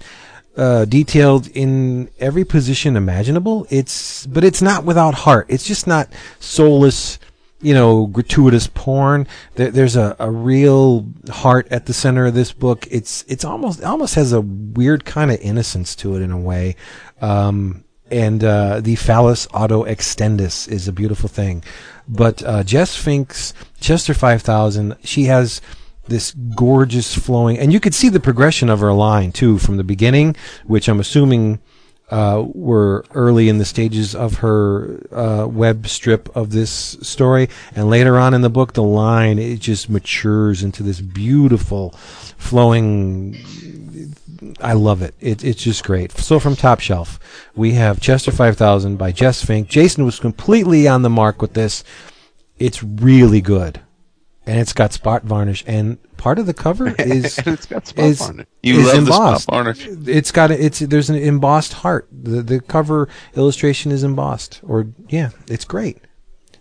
It's good stuff. Jason, you were right. Donkey. Yes. I'm going to suggest what is quite honestly the coolest looking book I've seen this year. I've not read it yet. I picked it up on my way home tonight. It is something I was eagerly awaiting. It is one of my favorite people in comics. It is one of my favorite artists in comics, and I cannot wait to read this. It is from Archaea Publishing.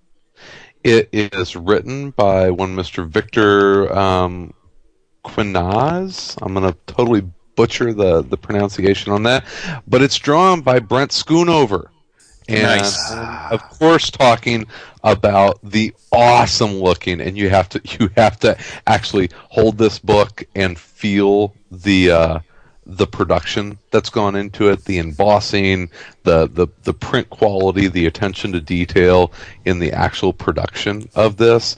I'm talking about Mr. Murder is Dead, a graphic novel, and knowing Brent the little bit that I do, every time you talk with him and ask him what comics he loves and what he's interested in, Brent would basically give his eye teeth to draw Dick Tracy. That is his dream, is to be the regular, like daily. You know who's drawing the daily Dick Tracy strip right now? Who is it? Joe Staton. Ooh. Well, there you go. Brent will probably try and have Joe Staton killed. My E-Man issues are going to go up in price now. Finally. It really is. It's Brent's dream to do the daily Dick Tracy strip. I know that he's submitted for it. He would love to do it. He's a huge Dick Tracy fan.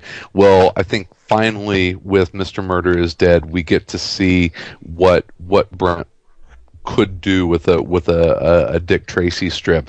This is in a lot of ways everything that I think that he wants to do along those lines. But because it's not the Dick Tracy characters, it appears that there's some levity to kind of broaden out and step in some different directions. But yeah, I mean, if you are a noir fan, if you're a Dick Tracy fan, if you like bacon, you should buy this. And who doesn't?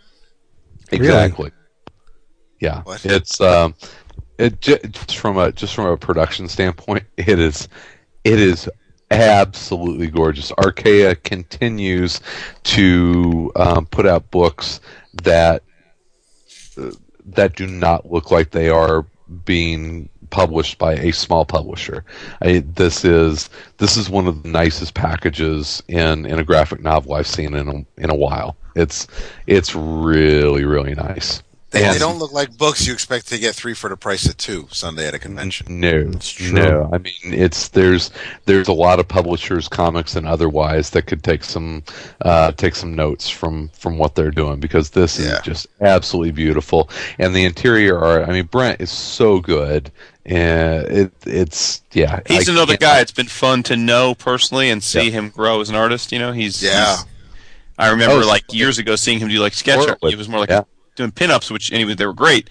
But seeing, I think his sequentials have gotten. It's been great. Yeah.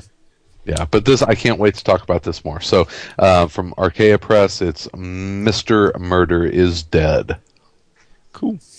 Nice. Oh, and it's hardcover. It's beautiful. It's only $19.95. So. Even better. Yep. You just saved 4 cents. Nice. I'm going to first of all the website, as I mentioned at the beginning, CaptainConfederacy.blogspot.com, so you can read the comic for free or get the links to download it. But I'll do events this week, and my second I will say, you know what? I read the 3rd issue before we started tonight.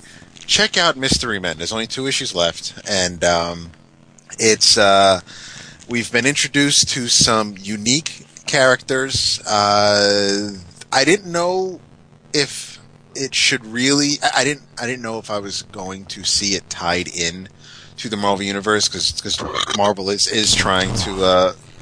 Marvel's trying to let you know that they had a universe before the first issue of Fantastic Four, and books like the 12 are one example of that. But Mystery Men is something else, and it's you have the Operative and the Surgeon now, and Achilles in the 3rd issue, and it definitely takes place in the late 30s, and these are some unique characters, and when I say that, I wasn't sure if it was going to tie into the Marvel proper universe. There's a headline in a newspaper where a bunch of children were kidnapped, and one of them is the Stark child. Now, I didn't see a first name, so I don't know if it's Howard.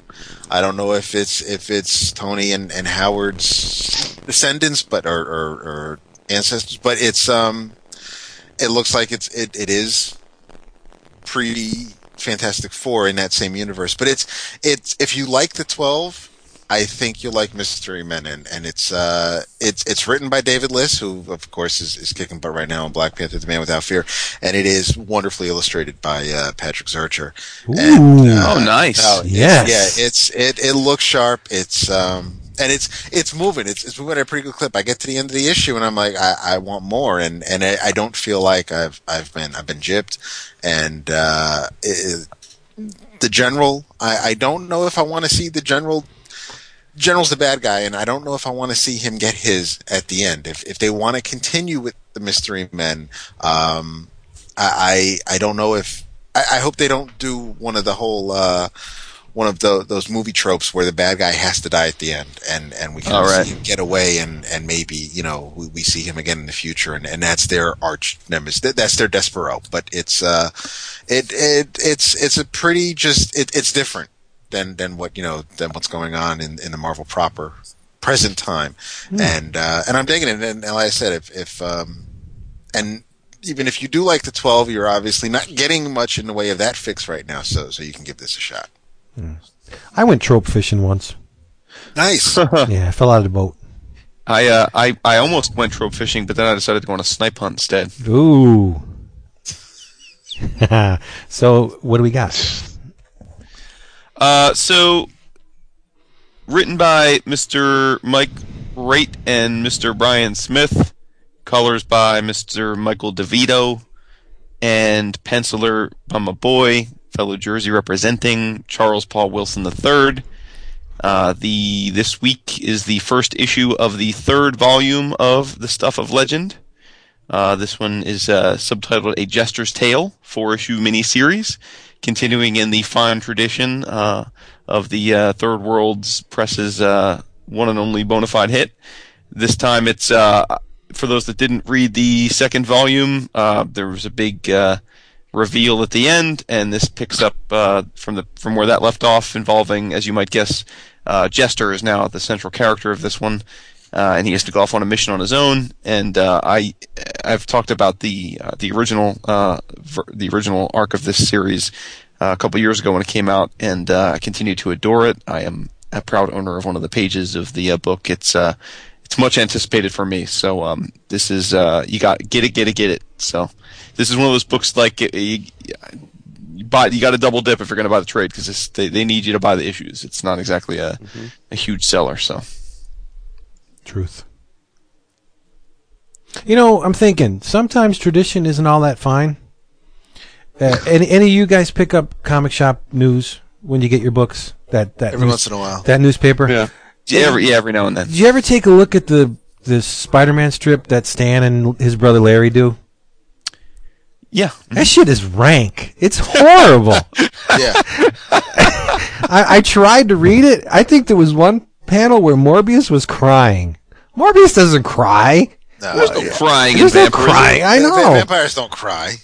And it's Twilight. Yeah, I'm just hating on it because it's Stan. But I mean, Larry does a great job of drawing it. But I mean, some of the things that are like Mary Jane is all weepy and shit and crying with Peter and they're hugging. It's like I don't want to see that. No. Yeah, nah, but nah, son. Basically saying is, can I live? Spider-Man wants to know if he can live. That's all. He wants to live. Not with the whore, he can't. He should have stayed with the blondie. Save her from getting her snap your neck. Oh well. Hey everybody, Chris is gone, I think. No, I'm not. I'm just let you go. He let me bury myself. I got a pack. Keep on talking. Are you? What's he got? A Dershvensen tomorrow? What is it called? How do you prepare for a curling thing? Do you I gotta clean my broom, dude. You gotta. How do you clean your broom? Swiffer. Isn't that an oxymoron? Clean my broom? Isn't a broom used to clean? Jumbo shrimp. Yep. Nice jumbo shrimp. Love it. Yeah. Yep. Got to polish my curling shoes. Actually, I want to spend a little bit of time with my wife because I'm not going to see her for the next 4 days. I thought she was on your team. Man. No, I'm going down there by myself. I'd be jumping. Did she quit? It's a vacation for her then. Damn. I thought you guys did something together. We do, but it's expensive to board the dogs. It is. Yeah. Oh yes, yeah. Family that curls together stays together. Yeah, true. Throw your toes. All right, everybody. Thanks for being here with us once again. Word. Hey, yes, bunch of words. Throw us an iTunes review if you loved this episode, and I'm sure you did. Truth. No, we were on this week. We were on point. So please, motherfucking hotline. Jump on over to iTunes and write us a review if you see go fit. To our Amazon store too. Buy some shit. Yeah. Number 2, come to our forum because we would love to have you. Forum.bullpenbulletinspodcast.com, or you can just go 11o'clockcomics.com and you'll see the forum link at the top of the page. Solicit our Amazon store. I don't know how you would do that. David would know. If you go to bullpenbulletinspodcast.com, there's a tab at the top of the page, 11 o'clock A store, and that will get you to the storefront. Yes. Or if you go to the forum, there's the 11 o'clock stores link. There's a sticky thread which will get you to the Amazon store or the Zazzle store where you can buy your T-shirts. Yes. something that I do that is really easy. I buy stuff from Amazon quite a bit, and what made it really easy for me to not even have to worry about thinking about it, I just set my Amazon bookmark as the 11 o'clock store link, so it pops up just as Amazon would, but it's the 11 o'clock recommends link, and so every time I buy something from Amazon, I know that I'm kicking a little money to the show. So if all of our listeners did that, it would be great. It would. Mm-hmm. Popping up Amazon Wood and Chester 5000 all on the same show. Look at that. There you go. Yeah. So, yes, and call the hotline, and if you're really extreme in your message delivery, David will tell me, and I'll expedite it and put it to the top of the stack, because we haven't had messages for a while. Really? Yeah. Yeah, I have some Sorry. emails to send you. I'm busy. Oh, you mean you have? I thought you meant we weren't getting them. No, we have them. I just haven't. Yeah, okay. I just haven't had time to edit them. Yeah. I'm sorry. So yeah, here we go. See you next. Hear us next week. We welcome your participation. We love you because we love you. Go have fun. Go have fun. I'm gonna go watch Sucker Punch again. I'm gonna go. I gotta watch that. Love it. Yeah, I do too. I love it. Come on, Chris got to go clean his broom. Yeah. Say bye bye. Later. Out. Peace out. Can I live? Can I live? Can I live? Can I live? So that's what Julian. That's what Julian means whenever he says "Can I live?" I didn't know what that meant. Can I live? Meaning, like, right. can I get a break? Can I have some? Can All I right. taste I that? get air it. cream? Bye. Have a good weekend, guys. Later. See ya. Good luck in your adventures. In your bonfire, yeah. Yes. All right. Bye-bye. Bonspiel. Oh, right, yeah. Bonspiel. With your Cocker Spaniel. Rock out with the spaniel out. Oh, look, he left. The fucker left. He actually he bombed out. We got to keep going. Come on. Now we got 11 o'clock Capullo going on right now. 11 o'clock Capullo. Best Batman artist since Neil Adams, baby. Why must you be so hateful to Neil Adams? Who's hateful? You are, because every time I say Neil Adams, you say, yeah, you mean the stuff he actually published or the stuff he went back and fixed? You always say that. It's true. Anything that's untrue? David had to revise his view on people who revise their artwork because he loves you and he's going to be a hypocrite, and you revised your artwork. So. I did. I had to. It wasn't sitting well with me. I had to do it. And you know what? I did it last week, too. Yes. Dude. Yeah. It wasn't much. It was just a little line here and there, but I did it. I didn't revise the published one. I revised the one I sent to Zach. That's a little different. It is. So nobody saw it yet. You're drawing for the trade. I mean, you're padding this shit out, right? Yeah, I mean, damn. Whatever. I mean, just get to the point already. Say bye-bye. How many more weeks you got? I know, right? 4. 4 more weeks. You realize you're not going to sleep until it's over, right? And honest to God, it's not bothering me. I'm having so much fun. That looks like it, dude. I'm having a blast. I cannot thank him enough for getting me to do this. I can't thank him enough. I finally get to see your work actually out. It ain't all that. You been getting any feedback? Like you been like from us Like you getting any? Yeah. A little something from maybe Gabe Hardman. No, don't. Some props there, baby. No, don't bring that up. Why? No. Because I'm gonna stop recording right now. Let me stop recording. No, yeah. I seriously, I'm not shitting you. I don't know whether he was just being nice or whether it was genuine. I'm assuming it was genuine coming from Gabe. He doesn't say anything. No, he doesn't. He's a shooter. He is a straight shooter, and I honestly, I got a little choked up. Oh snap! Really? Yeah, I did. Damn. Because I don't think there's many people I admire and respect more than Gabe. Homeboy's got mad skills. He does. Makes me sick how good he is. Can't wait to hang out with the New York Comic Con. You too, Vince. Oh, my bad. That's it. Why just wear David's clothes and his shoes, too? Just everything.